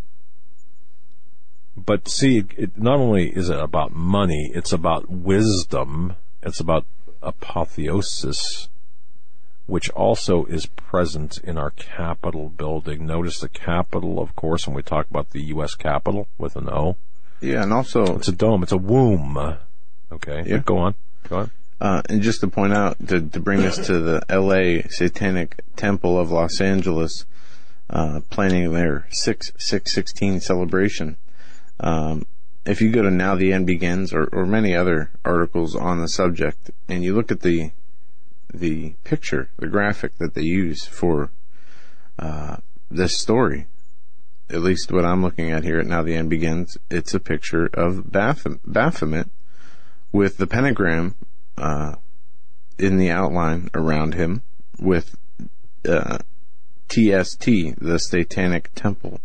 Right. And we must understand that the symbol for Baphomet itself, and it doesn't matter if you believe this or not, but the Baphomet taught the Templars, the Knights Templar, and other various secret societies, all forms of knowledge, including the mysteries, but not limited to, the mysteries of money and wealth. Now, the ideas they applied were to create their international banking system. Baphomet itself has a certain ceremonial reverence. It's got this talismanic power. It demonstrates that, people, societies, Luciferians worship Baphomet. They make sacrifices to it in expectation of wealth being gained in return. It's an ancient concept. It's a belief that one can contact a deity through divination and even negotiate a contract with it if and when in which one agrees to perform certain services for that god, small g, in exchange for blessings. So, you've got Baphomet bestowing upon its people. And keep in mind now, just like the 6/16 today's ceremonies in L.A., the 6/116 tunnel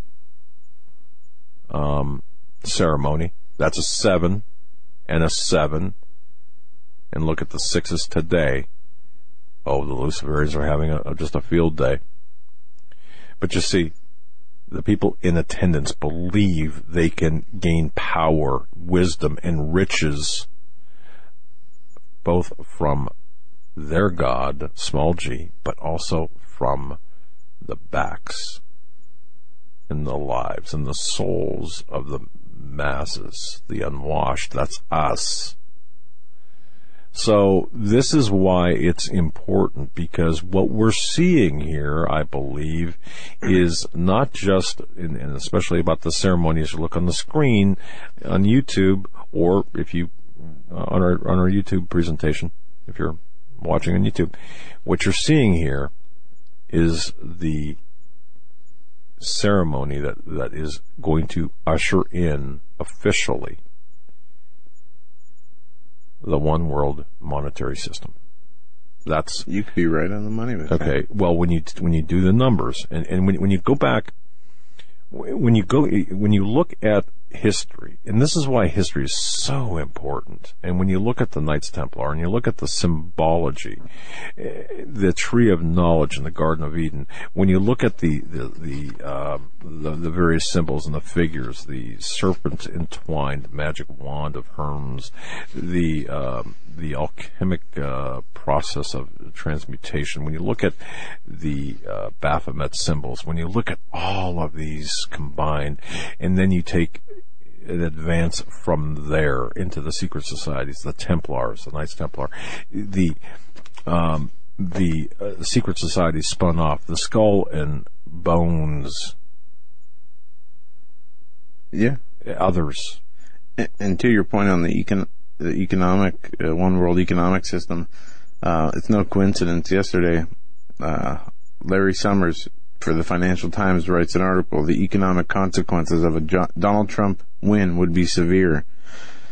And he mentions that the 23rd of June is the date where the UK will vote whether to remain part of the European Union. And November 8th will be the date that the U.S. will decide their next president. It goes on to say 6/23. That's an 11. Okay. Mm-hmm. It goes on to say that the elections have much in common. Both lead to outcomes that would seemed inconceivable not long ago. Both pit angry populists against political establishment, and in both cases, polling suggests that the outcome is in doubt. With prediction markets suggest a probability of between 1 in 4 and 1 in 3 of the radical outcome occurring. Now, what is the radical outcome? It goes on to state that the financial markets are reacting to these uncertainties. The markets are highly sensitive to bear exit news. The pound and the British stock market change with every new opinion poll. Analysts of opinion pricing suggests that if Britain votes to leave the EU, sterling could easily fall by more than 10% and the British stock market by almost as much. Now, there's a lot of uncertainties also with the Federal Reserves and other central banks. They call this the Trump risk. U.S. and global markets, financial policymakers seem much less sensitive to this Trump risk than they do to the bear exit risk. Opinion markets suggest only modestly elevated volatility in the period leading up to the presidential election, while every Fed watcher comments on the implication of bear exit from the central bank. Few, if any, comment on the possible consequences of a victory from Mr. Trump. But it goes on here. It talks about a world economy through global integration and how Trump's economic nationalism is highly dangerous in a globalized economic world. I'm paraphrasing the article here. One could almost argue that, or assert that there's an a pro-globalist, anti-independent, and thusly anti-Trump ceremonies taking place. And I say ceremonies deliberately. And that's the part, the subtitle of this article is, Trump could surely set off the worst trade war since the Great Depression. And it doesn't matter. Trump, the man, okay, one can debate about his intent, but what is taking place, what is not being controlled right now is, and what I don't believe people have control over, or the Luciferians in power have control over, is the blowback that Trump has created, whether that was done with forethought or not. Well, right, but just think about, because this is so intertwined. I want to just go back and touch again on Baphomet, because when we look at what I mentioned about the ushering in the New World Order system, the new monetary system, when you take a look at when this took place, 6/1/16, this ceremony for the tunnel, you've got the eye, of course, the eye of Horus, you got Baphomet, you've got all of this symbology, rich in symbology. You take 7. Well, you take the numerology, and you can see that this is a nod to the Luciferians. But when you overlay this and the numbers and Baphomet and such, just give you one example, just very quickly here. The Federal Reserve was created in 1913. It consists of one board of governors overseeing 12 Federal Reserve districts, making 13. One central bank controlling 12 district banks. 1913, it was brought into existence. Even the numbers of the zip code for the Fed's headquarters, 20551, add up to 13. You've got this obsession with the number 13 as a tribute to Baphomet by not only the former Knights Templars, but the Masonic founders and the Masonic Luciferians of today. And I see on your screen there's a depiction of George Washington sitting in the Baphomet pose. Right, exactly. So we've got to look at the ceremonies, and once more, when we look at the ceremonies like the 6/1/16 Gothard Tunnel dedication, okay, it's bizarre. It's an occult ritual. It's a ritual where all of the globalist Luciferian power brokers, including Merkel, are involved in this spell, casting a spell. And I said it related to Clinton. It does. Because even though Hillary Clinton was not there, all right, what is going on with Clinton? Well, I can tell you this. Clinton right now, I'm not sure if I want to get into this because this might be a little bit, when I'm looking at this might be a little bit too much. When I say too much, I'm talking about too much time here. Don't forget Babylon working. Mm-hmm. Okay. This was, Paul McGuire did a great job of pointing this out and explaining this very articulately on the Satanic ceremony of Ron L. Hubbard, Jack Parsons, right, and the sex magic. Is it possible, and I'm going to toss this out there, is it possible that Hillary Diane Rodham Clinton could be the byproduct of Babylon working, whether the byproduct, a literal byproduct of Babylon working? And if you're not familiar with what I'm referring to, Babylon working, it's not spelled traditionally like Babylon. It's B-A-B-A-L-O-N. Again, I'll spell it again. It's B-A-B-A-L-O-N, Babylon working. And this goes back into the 40s. Just briefly, I'll just give a brief overview here.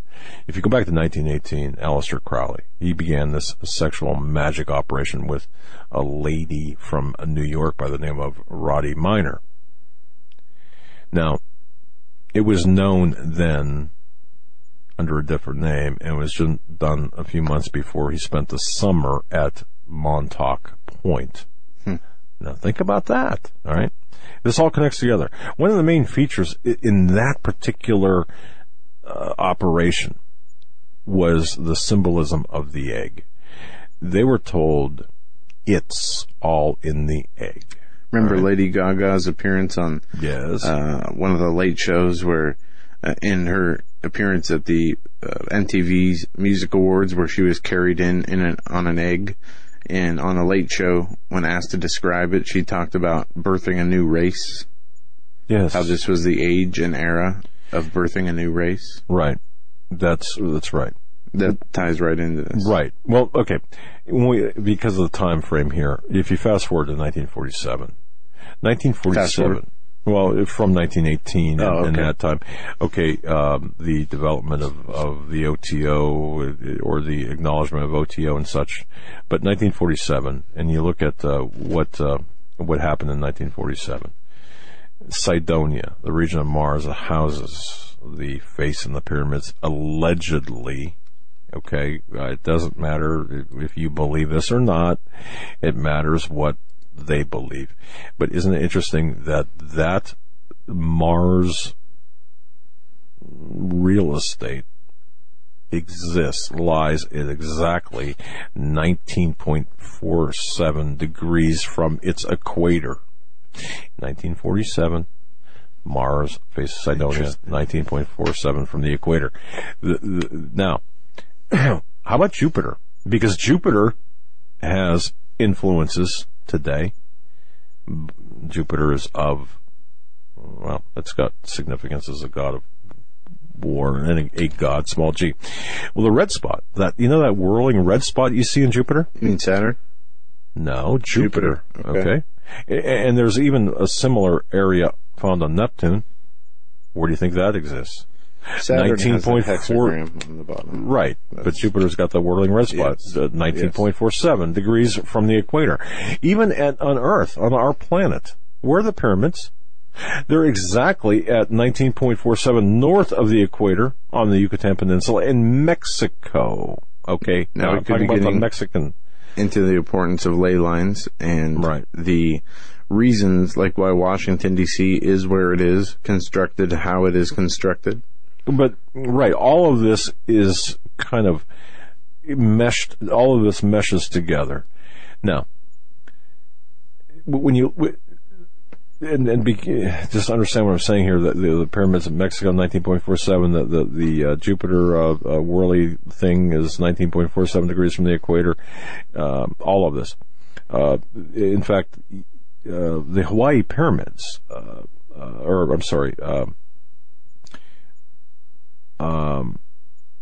there have been pyramids found in Hawaii covered with jungle vegetation. Those are also at 19.47 north of the equator as well. But Aleister Crowley, 1947, died in 1947. And remember the influx of, or the height of UFO sightings back then, okay? That's Roswell. Right. Now, it was then at that point in time, and Paul McGuire does a great job talking about this in his various books and works, Babylon Code included, that Crowley, who was linked with the CIA, with Montauk, Jack Parsons, of course, JPL Laboratories. Jack Parsons was described in Montauk Revisited as having conducted a sexual magic experiment that was thought by some as the magical experiment of the century. Now, this was done in conjunction with two other individuals who were part of this group of people, Marjorie Cameron and L. Ron Hubbard, of course, from Scientology fame. And the experiment was called Babylon Working, which was designed to invoke the mother goddess in her crown and glory, who was called Babylon with an A, Babalon. Now, when you look at Jack Parsons and Aleister Crowley, and as JPL, as Paul McGuire has done and others have done, don't forget Jack Parsons, co-founder of JPL, the father of modern rocketry, died on June 17th, 1952.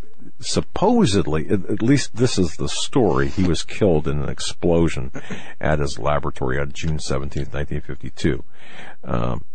But when you look through the archives from 1952, you go back and look at the newspapers, look at the various accounts. When you speak or see the research results of the investigation surrounding his death, you can see that he died, or there are mysterious circumstances surrounding this.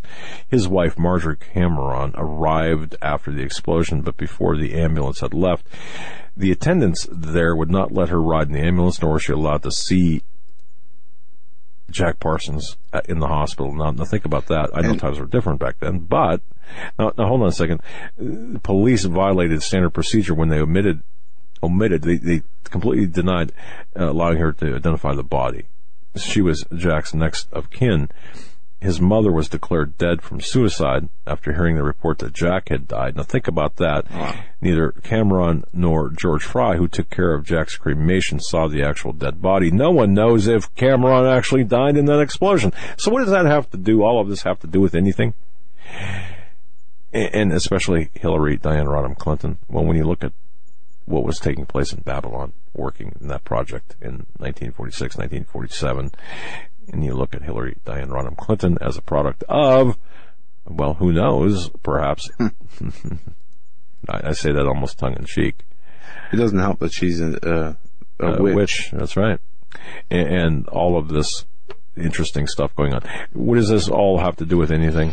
Because look at the TV screen, look at your screen right there on YouTube, and see this ritual. This is an extension not only of Babylon Working, or not only of the worship to Baphomet, but that thread of the occult Luciferians that included Crowley, Parsons, and others.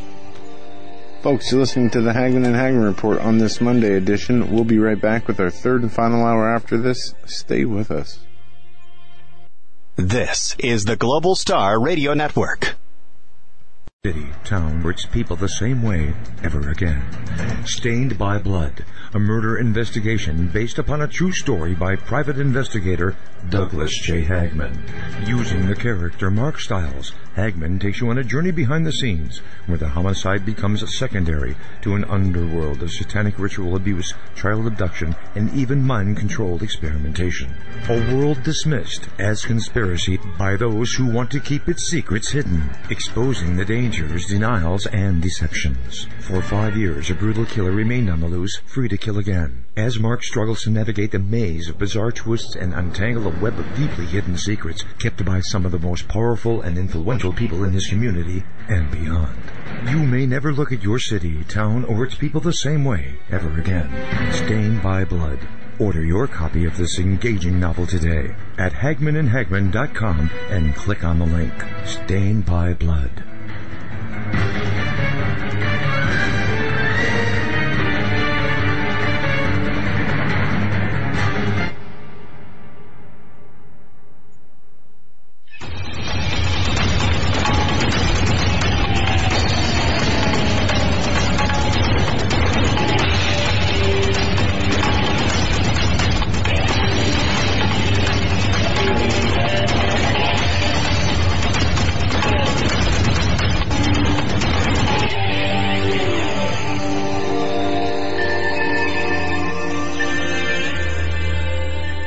Welcome back, folks, to this edition of the Hagmann and Hagmann Report. A lot of occult activities taking place today, 6/6/16, and that, of course, the dedication, the satanic dedication of Lancaster in Los Angeles, the pentagram, the satanic aspect of things, and of course 6/1/16, we saw the dedication of the Gothard Tunnel and all of the occult symbology there.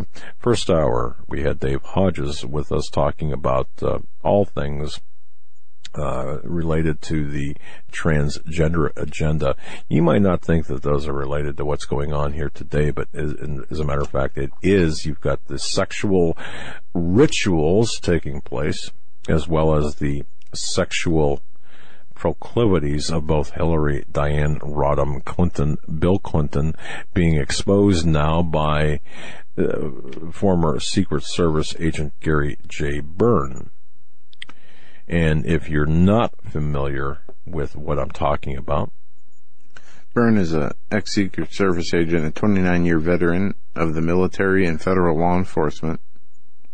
Wrote Crisis of Character, a White House Secret Service officer discloses his firsthand experience with Hillary, Bill, and how they operate. You see, here's the issue. What he saw, he was a uniformed Secret Service agent who stood guard outside the door of the Oval Office, and he describes the often fierce, obscenity-laden tirades by Hillary directed at White House staff, Secret Service agents, and even her husband. And he talks about and writes about, documents the perversions that took place in the Oval Office. Now, Crisis of Character is just a great title, because that's exactly what we have, not just in the high offices across America, but Crisis of Character is what we have all across America, in our churches, in our homes, in our social venues, is a crisis of character. By bloggers, a crisis of character. By Christians, a crisis of character. But in this case, by Gary Byrne, a crisis of character of Hillary, Diane Rodham Clinton, where he describes one encounter, by the way, where Bill Clinton showed up in the Oval Office with a shiner. Mm-hmm. Okay, with a black eye. You know, how do you explain that? The Secret Service agents discussed the possibility of having to protect Bill from his wife Hillary. Yep. Now, and when you take the aggregate, the totality of evidence related to Hillary Clinton, when you look at Hillary Clinton, the person, and look at Bill Clinton, the scandals run so deep, the criminality runs so deep, the sociopathy runs so deep. The emails are secondary to the Benghazi, subordinate to Benghazi, which is subordinate, well, I don't know if it's subordinate, but it's equal to the foundation, the money that's being, the money from the Clinton Foundation, which both Bill and Hillary are involved, and the infidelity. You see the perversity by both Bill Clinton and Hillary Diane Rodham Clinton. People say, why do you say Diane Rodham? Well, Diane is that's a reference to the goddess, small g, Diane, of which Diane Rodham Clinton has an affinity toward. And of course, you must understand that these Luciferian leaders like Hillary Diane Rodham Clinton have their gods, goddesses, small g's, to which they seek wisdom and power from. And of course, that's exactly what's taking place here. What you're looking at is, in the modern geopolitical parlance, I believe, as we see the elections shaping up, as you've got Donald Trump as a presumptive nominee versus Hillary Diane Rodham Clinton, who's a sociopath, a communist, and a perverse occultist who will do away with the Second Amendment, the First Amendment, every amendment essentially, and turn this country into nothing more than a heaping ash pit from her policies and procedures. And then the other side, and I don't believe he's got a smoking chance in anywhere. You got Sanders, who's a socialist, his policies pale in comparison to Hillary Diane Rodham Clinton's. So Clinton is the favorite by the Rothschilds and the powers that be, of course.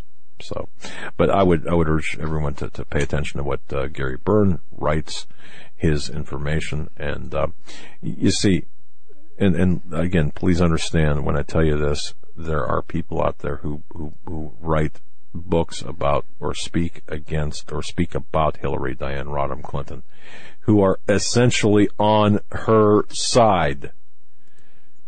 They don't tell you that, and in fact, they tell you just the opposite.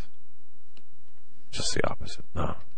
This is a tell-all about Hillary Diane Rodham Clinton, when in fact it's not. Pay very close attention. Remember, keep your friends close and your enemies under surveillance. That's an old saying we had here. But understand that all of this, and when you look at the occult, Joe, when you look at these occult things taking place, these occult rituals, whether it's 6-1 or 6-6, the Bohemian Groves, the Grovers, as they're referred to, these trans-partisan occult Luciferian conspirators. Like the Bilderberg Group, which is meeting in Dresden. But the bottom line here is what they're attempting to do in the larger sense is to conjure up, is to use the power of the people to suck the souls, the power from the energy from the people, and use it for their greater devilish satanic means. And please understand, this is what's taking place. They're dirtying up the air. They're dirtying up they're harvesting not just people but souls. And this is what this is all about in a greater sense. And this is why Scripture talks about they will make merchandise out of you. We are spiritual merchandise. Spiritual energy and spiritual merchandise, which is harvested by the devil as he is as a roaring lion seeking who he may devour. We are chattel, as they will say. We are human merchandise, and they have been harvesting on our souls and will continue to as long as those people let them. We have Jesus Christ as our answer, and we can turn to him and be saved from it. at least in the spiritual sense. But we have to be careful and understand they look at us as nothing more than merchandise. Of course. And if you can understand that, you can understand better why things are happening the way they are happening. Why are the racial tensions being stoked up? Why is that energy being raised to conflict point? Same thing with the immigration. Why does it seem like, and I know people out there like me feel the same way, that every time you watch the news, the regular mainstream news, it's like they're poking at you. They never bring you the good stories or the things that people do for the betterment of humans and our society, and to band together as human beings and take care of each other. They focus on the negative. They focus on what they think will offend you. They focus on what takes your energy away from you, what makes you mad. They play on your emotions.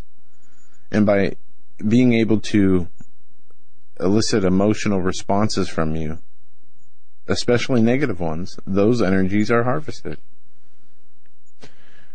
Correct. This is a larger game. This is a game, a larger, when I say game, it's maybe that's the improper term. You can, and many talk show hosts look at this as purely a physical battle, when it's a spiritual battle as well. And perhaps mostly a spiritual battle.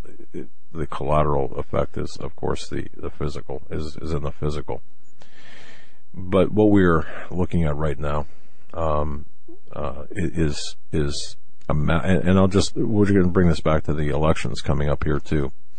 What's taking place with the election, or with the information, or with Hillary Clinton? When you look at Hillary Clinton, you look at Obama, you look at all of the criminality surrounding Clinton. The State Department right now is blocking the release of Hillary TPP emails until after the election. Joe had saw this in the IBT, that's the International Business Times. But notice Obama's set to come out to endorse Hillary Clinton as well. What we're seeing here is this, and also as well, you've got on the right the conservatives, these pseudo-conservatives, who are some secretly, some not so secretly, saying, okay, we need a Clinton in the president, or Clinton would be better as president than Donald Trump because of, well, she's more qualified and so on, when in fact it is deeper than that. The William Crystals of the world, the George Wills of the world, the Mark Levins of the world, who are just castigating and debasing Trump at every turn in favor of Hillary Clinton. You've got to ask yourself what's going on here.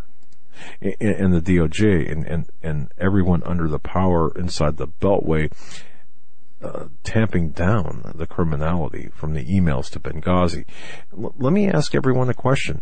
When is the last time you heard anything from Trey Gowdy about Benghazi? When's the last time you heard anything from any of the Senate committees about Benghazi, or about any of the criminal aspects, Fast and Furious? The only thing that recently I've seen is the military declares war on Hillary. Former general openly demands jail time. A retired general under the George W. Bush administration, Undersecretary for Defense for Intelligence, says Hillary Clinton must be indicted after the names of the CIA protected agents were found on her private email server. This, according to Breitbart News. General Jerry Boykin said lives have been endangered by Clinton's irresponsibility and should be punishable by jail time. One of the few voices telling the truth out there. But you don't hear about from the Obama administration's involvement to Fast and Furious to Obama administration and Hillary Clinton State Department involvement in Benghazi. Last week you covered information about how there were options in Benghazi for soldiers and a response from the U.S. to make an attempt to save Chris Stevens and the other officers there that were protecting him, but they were given a stand-down order. Yet we see the media going after Donald Trump because, his payments to the veterans were a few months late, attacking him because of people who start fights and protests where he goes to speak. But, going back to the vet issue, 2 to 3 months of him raising money for the vets and not handing over the money was such a big deal in the media. Well, we're 2 or 3 years, 4 years, 5 years past the Benghazi situation. What about the accountability there? Where's the media demanding answers? Every family member of a lost fallen hero in Benghazi has come out, called Hillary Clinton a liar, a criminal, a psychopath. No accountability. No media questions. They're not even making this. They're not even covering this up anymore. It's so overt now. She's responsible, at the very least, for neglect. Being able to send help to the Middle East, to Benghazi. They didn't want to. They didn't want to. They knew exactly what was going on there. And when you look at Benghazi, and I've written 30 some articles on this. You could put a book together from the articles you've written. You've got to understand what Benghazi was all about. I'm not gonna go over it again. Every regular listener knows what Benghazi was all about. Growing tomatoes. Right. No, it tied into the arms trafficking. Yes, but now, okay, so as we see the political landscape today, we know that there's really virtually no difference between the Democrats and Republicans. We know that. We know that there's really no conservatives, or very few, in Congress. The difference is in speech. Right. The conservatives say they want to do things that will help this country, when the other side, the Democrats, openly say they want to do things to destroy the country. The only difference is in the government is that the Democrats will act on their want to destroy this nation, where conservatives will sit back and let it happen. Well, right. And all of this ties in, and you get a little bit fatigued, I suppose, and as we all do, and I know I am, when you look at the landscape today. And this is why we have to fight, and this is why we have to say, you know what, we need to stand up and we need to go out and make a difference, because if it's not us, then we are doing a disservice not only to our fellow man, but we're doing a disservice to our children, our progeny, the people who we are leaving this world to. I don't know, folks. I don't know if I've got 10 minutes left to live, or 10 months, or 10 years. I don't know. But, and neither does anyone listening to this broadcast. Even if you're terminally ill listening to this broadcast, you really don't know, because I don't think you've got an expiration date stamped on your heel. Maybe you do. If you do, then you better double check that. But I guess what I'm saying is, we're past having to defend against accusations of conspiracy nonsense. We're past that, because if you can't look at what we showed you earlier, that ritual for the opening of the tunnel, if you can't look at the 2012 Olympics, if you can't look at the Super Bowl halftimes, if you can't look at all of these Bohemian Grove. And if you can't see the sexual perversity intertwined with the Luciferian satanic devil worship, then you're blind. And if you can't pull in with the fall of the church, right? And if you can't pull in Planned Parenthood into this because of the sacrificing, the murdering and sacrificing of unborn children, if you can't see that, then you're blind. And if you can't see the larger picture behind the agenda of the LGBT movement, then you're blind, because this will be the vehicle to shut us up, to shut us down, and to criminalize us and to throw us in prison. And I heard a speech Jonathan Cahn gave a few months ago where he mentioned, he spoke of it like this. He says, we need to be the light. Light does not conform to darkness. Darkness conforms to light. And as the world continues to grow more immoral, it seems like more people are conforming to the world. But as light does not conform to anything, we too must be like light and not conform to anything but the precepts of God, where the churches and the secularists are conforming to the precepts of man and of tradition and of the world. And we need to be the example that Jesus set, who was the light and is the light. And we need to be we need to be the light ourselves. And as you just mentioned about the LGBT and the infecting of our church, Episcopal priest, LGBTQ people will revitalize Christianity. This is a headline out of Breitbart News. In a recent essay in Salon magazine, the Reverend Elizabeth Edmond argues for the power of queer virtue to combat heteronormativity, and revitalize a Christianity that is too wedded in traditional ideas of human sexuality and marriage. This Episcopal priest and political strategist, Edmund, attempts to redeem the concept of pride as central to the LGBT movement and integral to the authenticity of Christian life. Pride. Remember in Isaiah chapter 14, I believe it is, where there is reference to Lucifer. How art thou fallen from heaven, O Lucifer, son of the morning? How art thou cut down to the ground, which didst weaken the nations? Thy pomp is brought thee down to thy grave. And in here it goes on to talk about pride.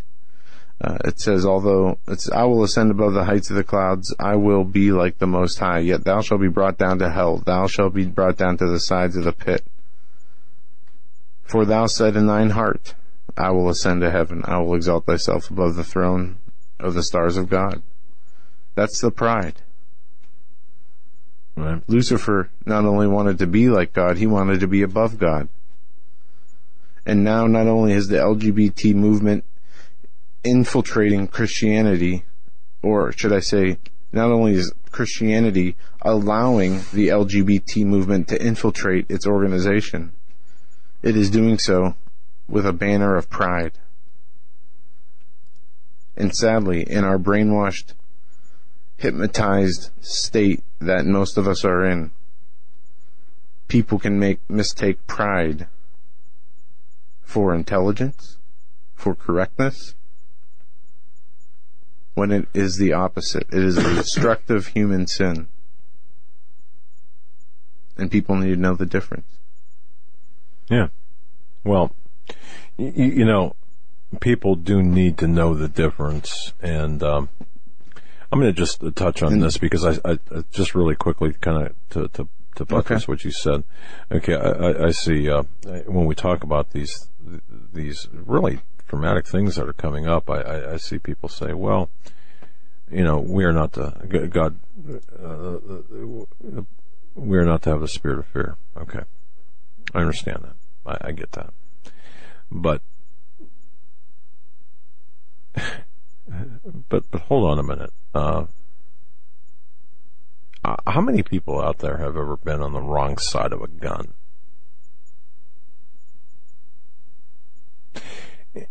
Have you been afraid? Oh, shame if you have. If you're a Christian and you're on the wrong side of the gun, and if you don't have a spirit, if you've got a spirit of fear, then you must not really be a Bible-believing Christian. Well, let's make a quick differentiation. There we go. You have No, we're talking. Go ahead. When you're in a situation that brings upon the fight or flight response, you have human nature, which brings on reactions that are part of your makeup. Having an instant of fear, recognizing the situation you're in, I would say is a part of human nature. But to act or live in that fear or just make decisions based on that is the problem. Well, you're not to live in timidity. Right. Okay, for example. So the simple-mindedness of many Christians I see say, well, I'm not going to live in a spirit of fear. I don't care. I mean, if they come in and break my door and then take me to a FEMA camp, I'm not going to live in a spirit of fear. I understand that. I get that. Hey, but let me ask you a question. Do you think Dietrich Bonhoeffer was ever afraid? No, we are not to submit or subjugate ourselves to that spirit of fear and timidity. However, that doesn't mean, I mean, to fear not. Let's say in a situation where you're in the opposite end of a gun and they have no fear at all, then to me, you've got some serious mental issues. That doesn't mean you live in that realm or that venue. And I want to be clear on that, because like God said, fear not those who can take your life, but fear the one that can take your soul. I again, I understand that. But for me to hear someone say, well, I'm not going to live in fear. Of course, you're not going to live in fear. You're not going to live in that spirit of timidity. You're not going to do that. You're not going to surrender to that.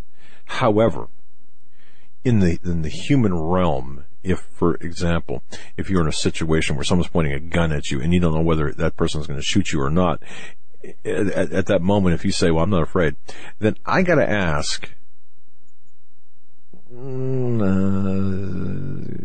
are you all there? Well, it depends. What do you mean? Maybe the person who has the gun being pointed at him has faith strong enough to trust in the Lord, whether they're shot or not. Okay, I mean that's not my point. You know what my point is. No, I guess I'm not understanding, because. Okay, so I mean, I understand what you're saying about fear, but regardless of the situation you're in the end, what are you afraid of? I mean, if the end of the game is dying, are you afraid of dying, or are you afraid of what happens after death? I guess would be the question. But in that moment, would you really be thinking about that? Well, no. I mean, you're in the physical. You're thinking about the physical. Yeah, you've got to. I think it's only healthy to have okay. If your job is to clean out the reptile or the snake tank that's full of poisonous snakes, are you going to have a healthy fear of those reptiles? Respect, yes. All right. Like nature. Okay. I mean, I don't know how to make this. No, I know what you're saying. No. Because it's the same with people who say, well, I'm going to vote for Jesus. All right, show me where he's on the ballot. Okay, so we are living in a physical realm. We are living in the physical right now. It's a corrupt Babylonic system of Luciferian control. I mean, obviously, satanic. Got it. But we are to be soldiers. That doesn't mean that you take our tents and go home and retreat and let someone else fight. That's correct. All right. So, and Bob Maggie, thank you. There's a difference between experiencing fear and living in fear, and that's correct. What I was getting at was you don't live your life in fear of what could be. You live knowing what will be based on the Word. Absolutely. All right. Now, because living in fear is an insult to God. Right. And again, I understand the concept of voting for Jesus. I understand that. Okay, I just switched on this. I vote for Jesus every day. I get that. What I'm saying when is, I hear that, you know what I say? But what I'm saying is, I'm talking about in the real world on the ballot, on the flippin' ballot. But see, I think that's where we're having a disconnect. I think people are so sick and tired. They see through the political system. They understand the mechanisms behind it. And they know there is no option to their benefit or anybody's benefit.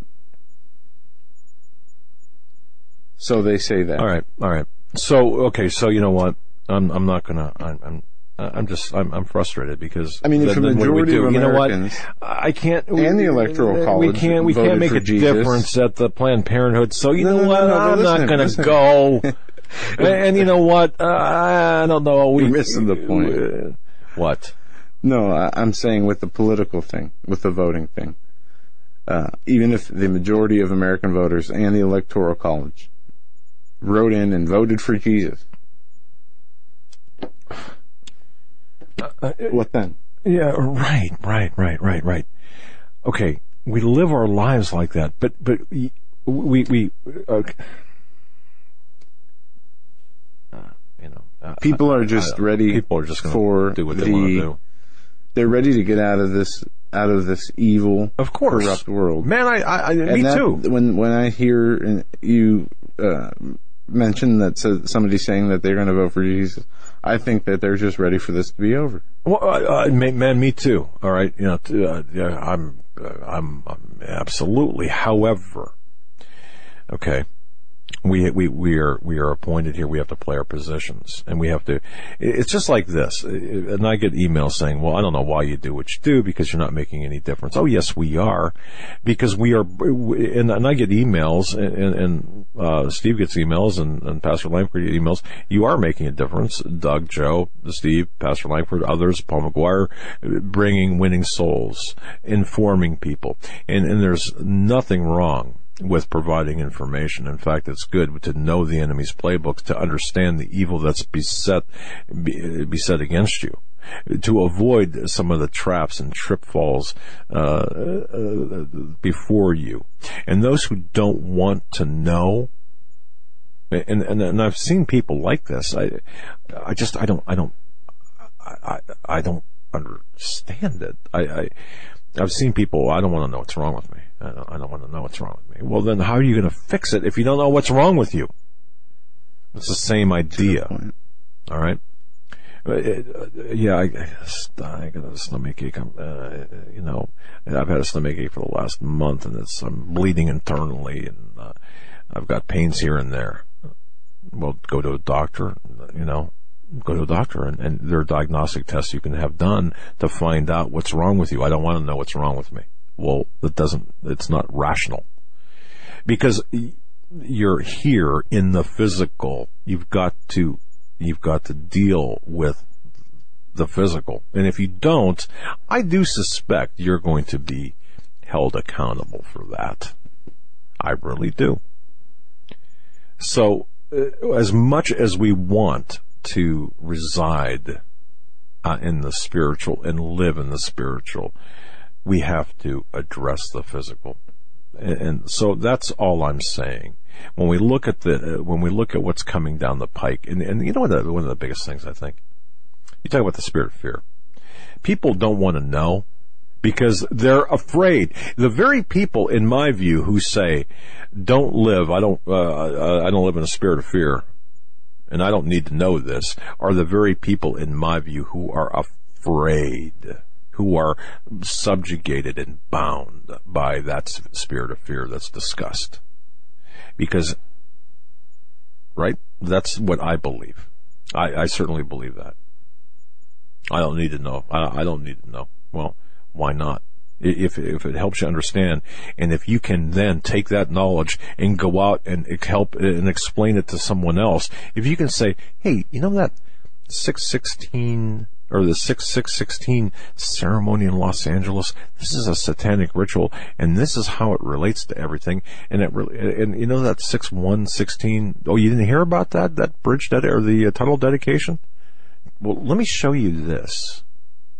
In fact, I showed somebody today, somebody who never saw. I mean, who I met. I've known for a while, but we've never discussed anything like this. I showed that video of the 6/1/16 ritual of the dedication today. And, hey, to my credit, they said, okay, I'm ready to listen now. Of course, they didn't say exactly that, but that's the result. What else you got? That person never before, it took that particular showing of that ceremony for this person to say, okay, well, now what? What's this mean? That's disturbing. I mean, that's really disturbing. So what do you got now? I mean, what should I be paying attention to? Is that helping somebody? I think it is. Is that helping someone? Is that going to bring that person closer to God and perhaps salvation? Perhaps it will. But if you don't do that, I mean, that's just one way. Thoughts? This is radio, so if you, people can't. No, it's definitely something to think about. We do have a paralyzed, as you said, paralysis of analysis. We have a bombardment of overt, increasing occultic and satanic movements that are becoming more blatant and open in our public society. We have politicians, policymakers, and elected officials wholly turned over to evil, open about it, and working toward that end, their agenda, the evil agenda of wiping out Christianity. You know, hang on a second here. I just want to address... And we have the Paris, France issue, which we can get into after... I just want to address this real quick because, when I just left the chat room open here, and this Richard somebody or other, occupy until he returns, of course, but rah this and fight that and resist the other in terms of winning in this world is like rearranging the deck chairs on the Titanic. It feels that way. You know something? Wait a second. I've done... then I apologize to my audience because I apparently am the worst communicator in the world. Okay. No. Now hold on a minute here. If that's what you believe, then I must be the worst communicator in the world. Because, yes, occupy. What does occupy mean? It means to go out there and to do your job as a Christian. Right? Now, if doing our job as a Christian is like rearranging the deck chairs on the Titanic, then what the hell is your definition? Good point. What is your definition? What are you going to do? And this angers me because we pour 18 hours a day into what we do. 18 hours a day. 7 days a week. We're on the phone constantly. We're talking with people constantly. We're spreading the word constantly. We put our heart and soul into this show. We put our money into this show. We try to spread the word far and wide. We try to win souls over to Christ. We do what we can do. We educate, we inform, we inspire, sometimes we entertain. And if you compare that to rearranging the deck chairs on the Titanic, now what in the hell would you do, Richard? Why are you even here? I think you took that out of context because there were some comments before that pertaining to the insanity of the two-party system. But, I mean, you're right in a lot of respects. Each and every person needs to, as I said earlier, they need to be that example that Christ left us. And the scripture always says, also says, don't tell me I don't Occupy understand until I Occupy. come. Don't tell me I don't understand Occupy. Don't tell me. You know something? This is the problem with Christianity, and I'm not going to have an argument with somebody I can't see. This is the problem to me with Christianity today. Is Christians want it both ways. All right? Christians want to be just merely spiritual beings, but exist in the physical realm. You cannot merely be spiritual without being physical as well, or occupy, or existing in the physical. I'm not going to argue. Well, I'll tell you, I'm guilty of being in both ways. I'm done with this. I'm not going to do it anymore. I'm just as guilty of being in the physical world, trying to be, more spiritual, but caught up in the physical aspects of our world more often than not, much more often than I'd like to. I think it's something each and every one of us goes through, especially those who are striving for a better spiritual relationship. Right. Let's finish up with the news here. The issues that we've got to talk about, because you know what, it's important news and events out of the Hagmann studio. Yeah. Doug Hagmann's blood pressure is rising. Well, you know what? It's I'm kidding. No, you know what? Seriously, yeah. Let me tell you. Let me say a funny little story here. Be careful now. This last yesterday late afternoon, early evening, I was making some calls, talking to potential guests, and I came across Paul Begley's number, and I know I need to give him a call. We're scheduled to go to Indianapolis on July 28th to be filmed on his TV show. And I wanted him to come on our show and schedule a date to do that. To talk about what we're going to be doing in Indianapolis, what we're going to be talking about, where it can be seen, and how people can get that. Well, I didn't know he was in Israel. So when he answers the phone, I hear he sounded real sick. It was like, yeah, he's like, hello. Hello. I'm like, Pastor, are you all right? This is Joe. Oh, Joe, I'm fine. I'm just in Israel and I was sleeping. I said, Pastor, I'm 3 o'clock in the morning. Well, see, what happened was he was taking a nap. He has his show on Sundays from 7 to 10 Eastern time. And he was taking a nap in preparation for that show. And me, I watched his church service, part of his church service earlier in the day, and I saw he wasn't there because I was going to call him. And I checked his website to make sure he wasn't in his church service. Right. But you didn't figure and he wasn't there. In Israel. Right. So, long story short, I woke Pastor Beckley up, and probably the little sleep he got that night in Israel. He's coming back on the 15th, by the way. So keep him in your prayers. But I just thought that was funny because I don't know.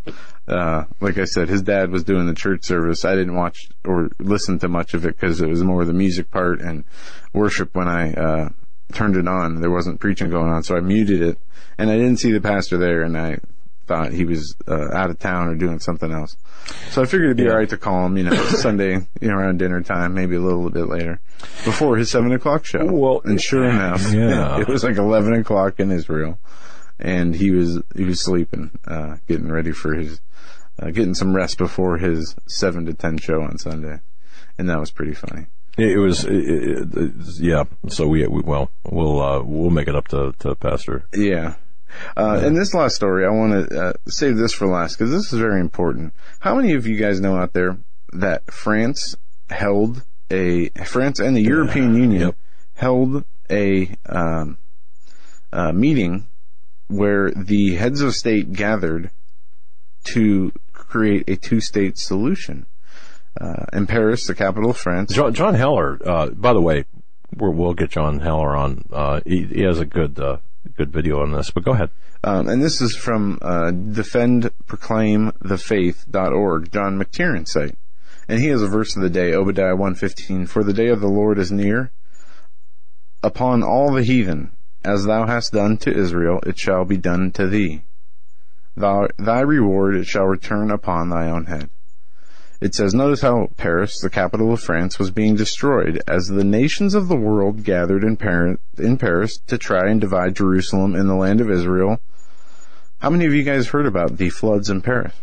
Paris was being really destroyed at the very same time they were trying to divide Jerusalem. Now, this is only the 100 millionth time this has happened. Every single time leaders of the world seriously try to get together to divide Israel, something happens. Absolutely. An eye for an eye. Kroger's book, is a good example of this. Hurricane Katrina, the Gush Katif. You cannot separate. Okay, and as hard as people try, I don't believe you can separate modern day Israel from the Jews of the Bible. I get. Oh, please, I'm just exacerbating everything. You can't separate modern day Israel from Jews. Right. This is the nation of Israel that wasn't and that was. Right. The prophetic aspect of things, because... Right, and I've questioned this, because the first two times Israel were established as a nation, God proclaimed it not only to his people, but that were chosen to make it happen, but to the prophets, for them to declare to the people, to show unto the kings. Proclamations were given and made. This time around, you have the controversy of Hitler, World War II, the Holocaust, and that birthed Israel. And if you read congressional transcripts and historical books, you will find that it was almost a forced thing with the nations of the world to get this done. Right. But that doesn't mean God did not have a hand in it. Nor does it mean it does not serve God's purpose and is not the Israel that will and is in the end times. And I really believe when we, and Steve and Pastor Langford and Paul McGuire and others talk about this, when we see the battle, there's battles that are going to be shaping up for Israel. I think that God is going to intervene as opposed to any other country, right? I mean, that's what I believe. We know that there is in the tribulation, in the very end times, that there is a deal of peace and safety that is brokered.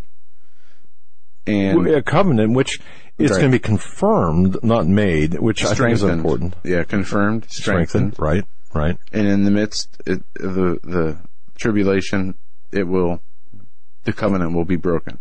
Yes. And that's what prophecy says. That's what the Bible says. Well, here in France holds Israeli-Palestinian Peace Summit without Israel or Palestine involvement. Yes. Which is nonsensical in its own right. But let's not invite.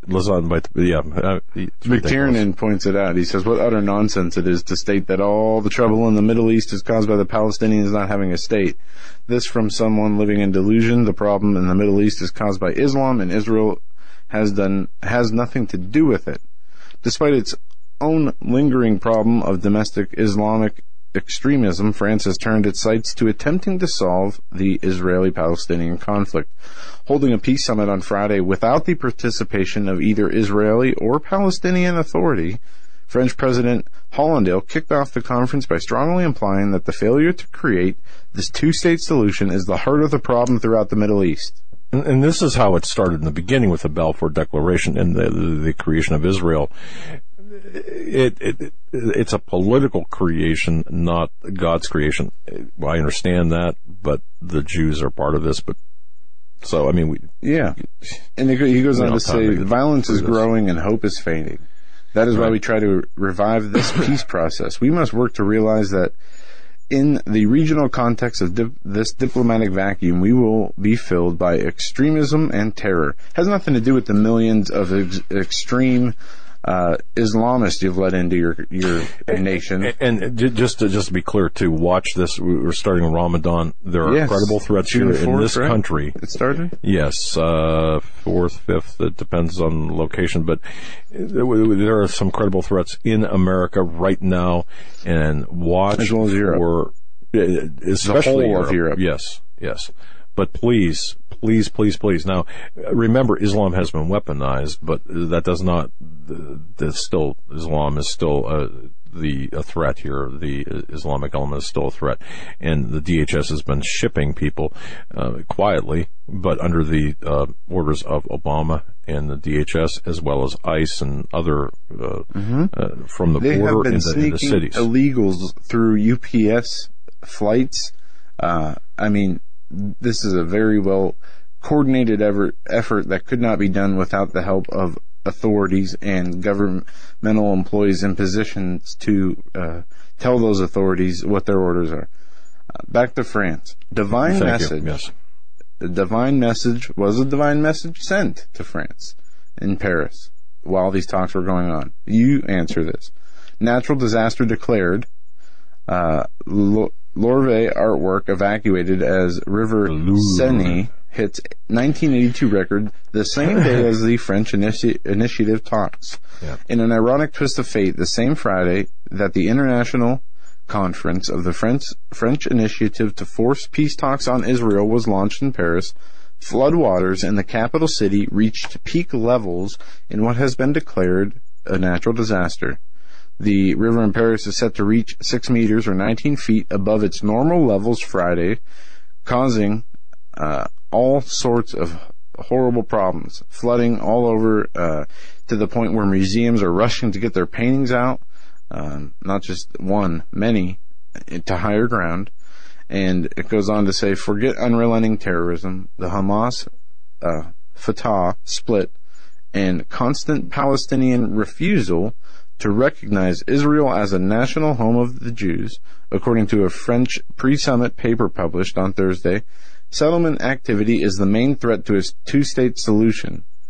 The brief document put out by French Foreign Ministry to explain the French initiative into the one-day Mideast summit to be held in Paris on Friday said the two-state solution was under increased threat, particularly with regard to continued settlement activities. Caroline Glick, by the way, has a lot to say about this, has written a lot about this. Go ahead. And as you went on to mention earlier about the Oslo Accords, it goes on to say that in this paper, it was what disrupted the peace process more than any other factor since 1993 Oslo Accords has been the breakdown of security due to the Palestinian adaptation of violence against Israel. But if you listen to mainstream news, it's, they're the victims, always. Anyways, citing the suicide bombings and rockets from Gaza, the current wave of knife attacks, Gold said that to ignore this recent history and focus on Israeli settlements is completely opposite of what is going on in the Middle East. The document did not include a word regarding any Palestinian culpability for the current diplomatic situation. Mm-hmm. Meaning, all the violence in the Middle East is Israel's fault, according to these people who are sitting down trying to broker this two-state solution. They say the two-state solution will be the answer to the Arab Spring and all the violence that has continued to break out across the Middle East. Folks, Persia, Iran, very critical component to what we're talking about here. Despite the lack of reference here, it doesn't mean it doesn't exist. The two-state solution is a lie. Yes, it is. Just to understand that. Also, we have what we're seeing right now with Israel, with the Middle East, is the rearranging of power to usher in this Antichrist system, and we're seeing the end of days, or end of the days, at least the old guard, if you will, but the rearranging of power now into this confederation of states and nations and against Israel, which will set the stage for the coming of the Antichrist system. And I think that all of this is playing together. You're right with the France, for example, meeting and cutting out the voting and against right. Israel and suffering the consequences. And other secular humanists will never admit that. Right. France and other nations trying to broker a two-state solution between Palestine and Israel without either Israeli or Palestinian diplomats involved. Right. They have no say in the matter. And this is how this is going to play out. They will have no say in the matter when the agreement is reached, when the covenant is confirmed. And as it ends in McTiernan's article, it cites Zechariah chapter 12, verses 2 and 3. Behold, I will make Jerusalem a cup of trembling unto all people round about, when they shall be in siege both against Judea and against Jerusalem. Ask yourself this: what's going to replace the Arab system, the Middle East countries? What's going to replace the Middle Eastern countries? Not democracy. All right, folks, we're going to be back tomorrow with Dr. Michael Lake. Friday, Ted Broer. We'll have open phone line Wednesday. New callers only, because we've been, I'll tell you, so many people unable to get on. So new callers Wednesday only. Friday, Ted Broer. More tomorrow, Dr. Michael Lake, and we'll talk later. How's that? Have a good night, everyone. This is the Global Star Radio Network.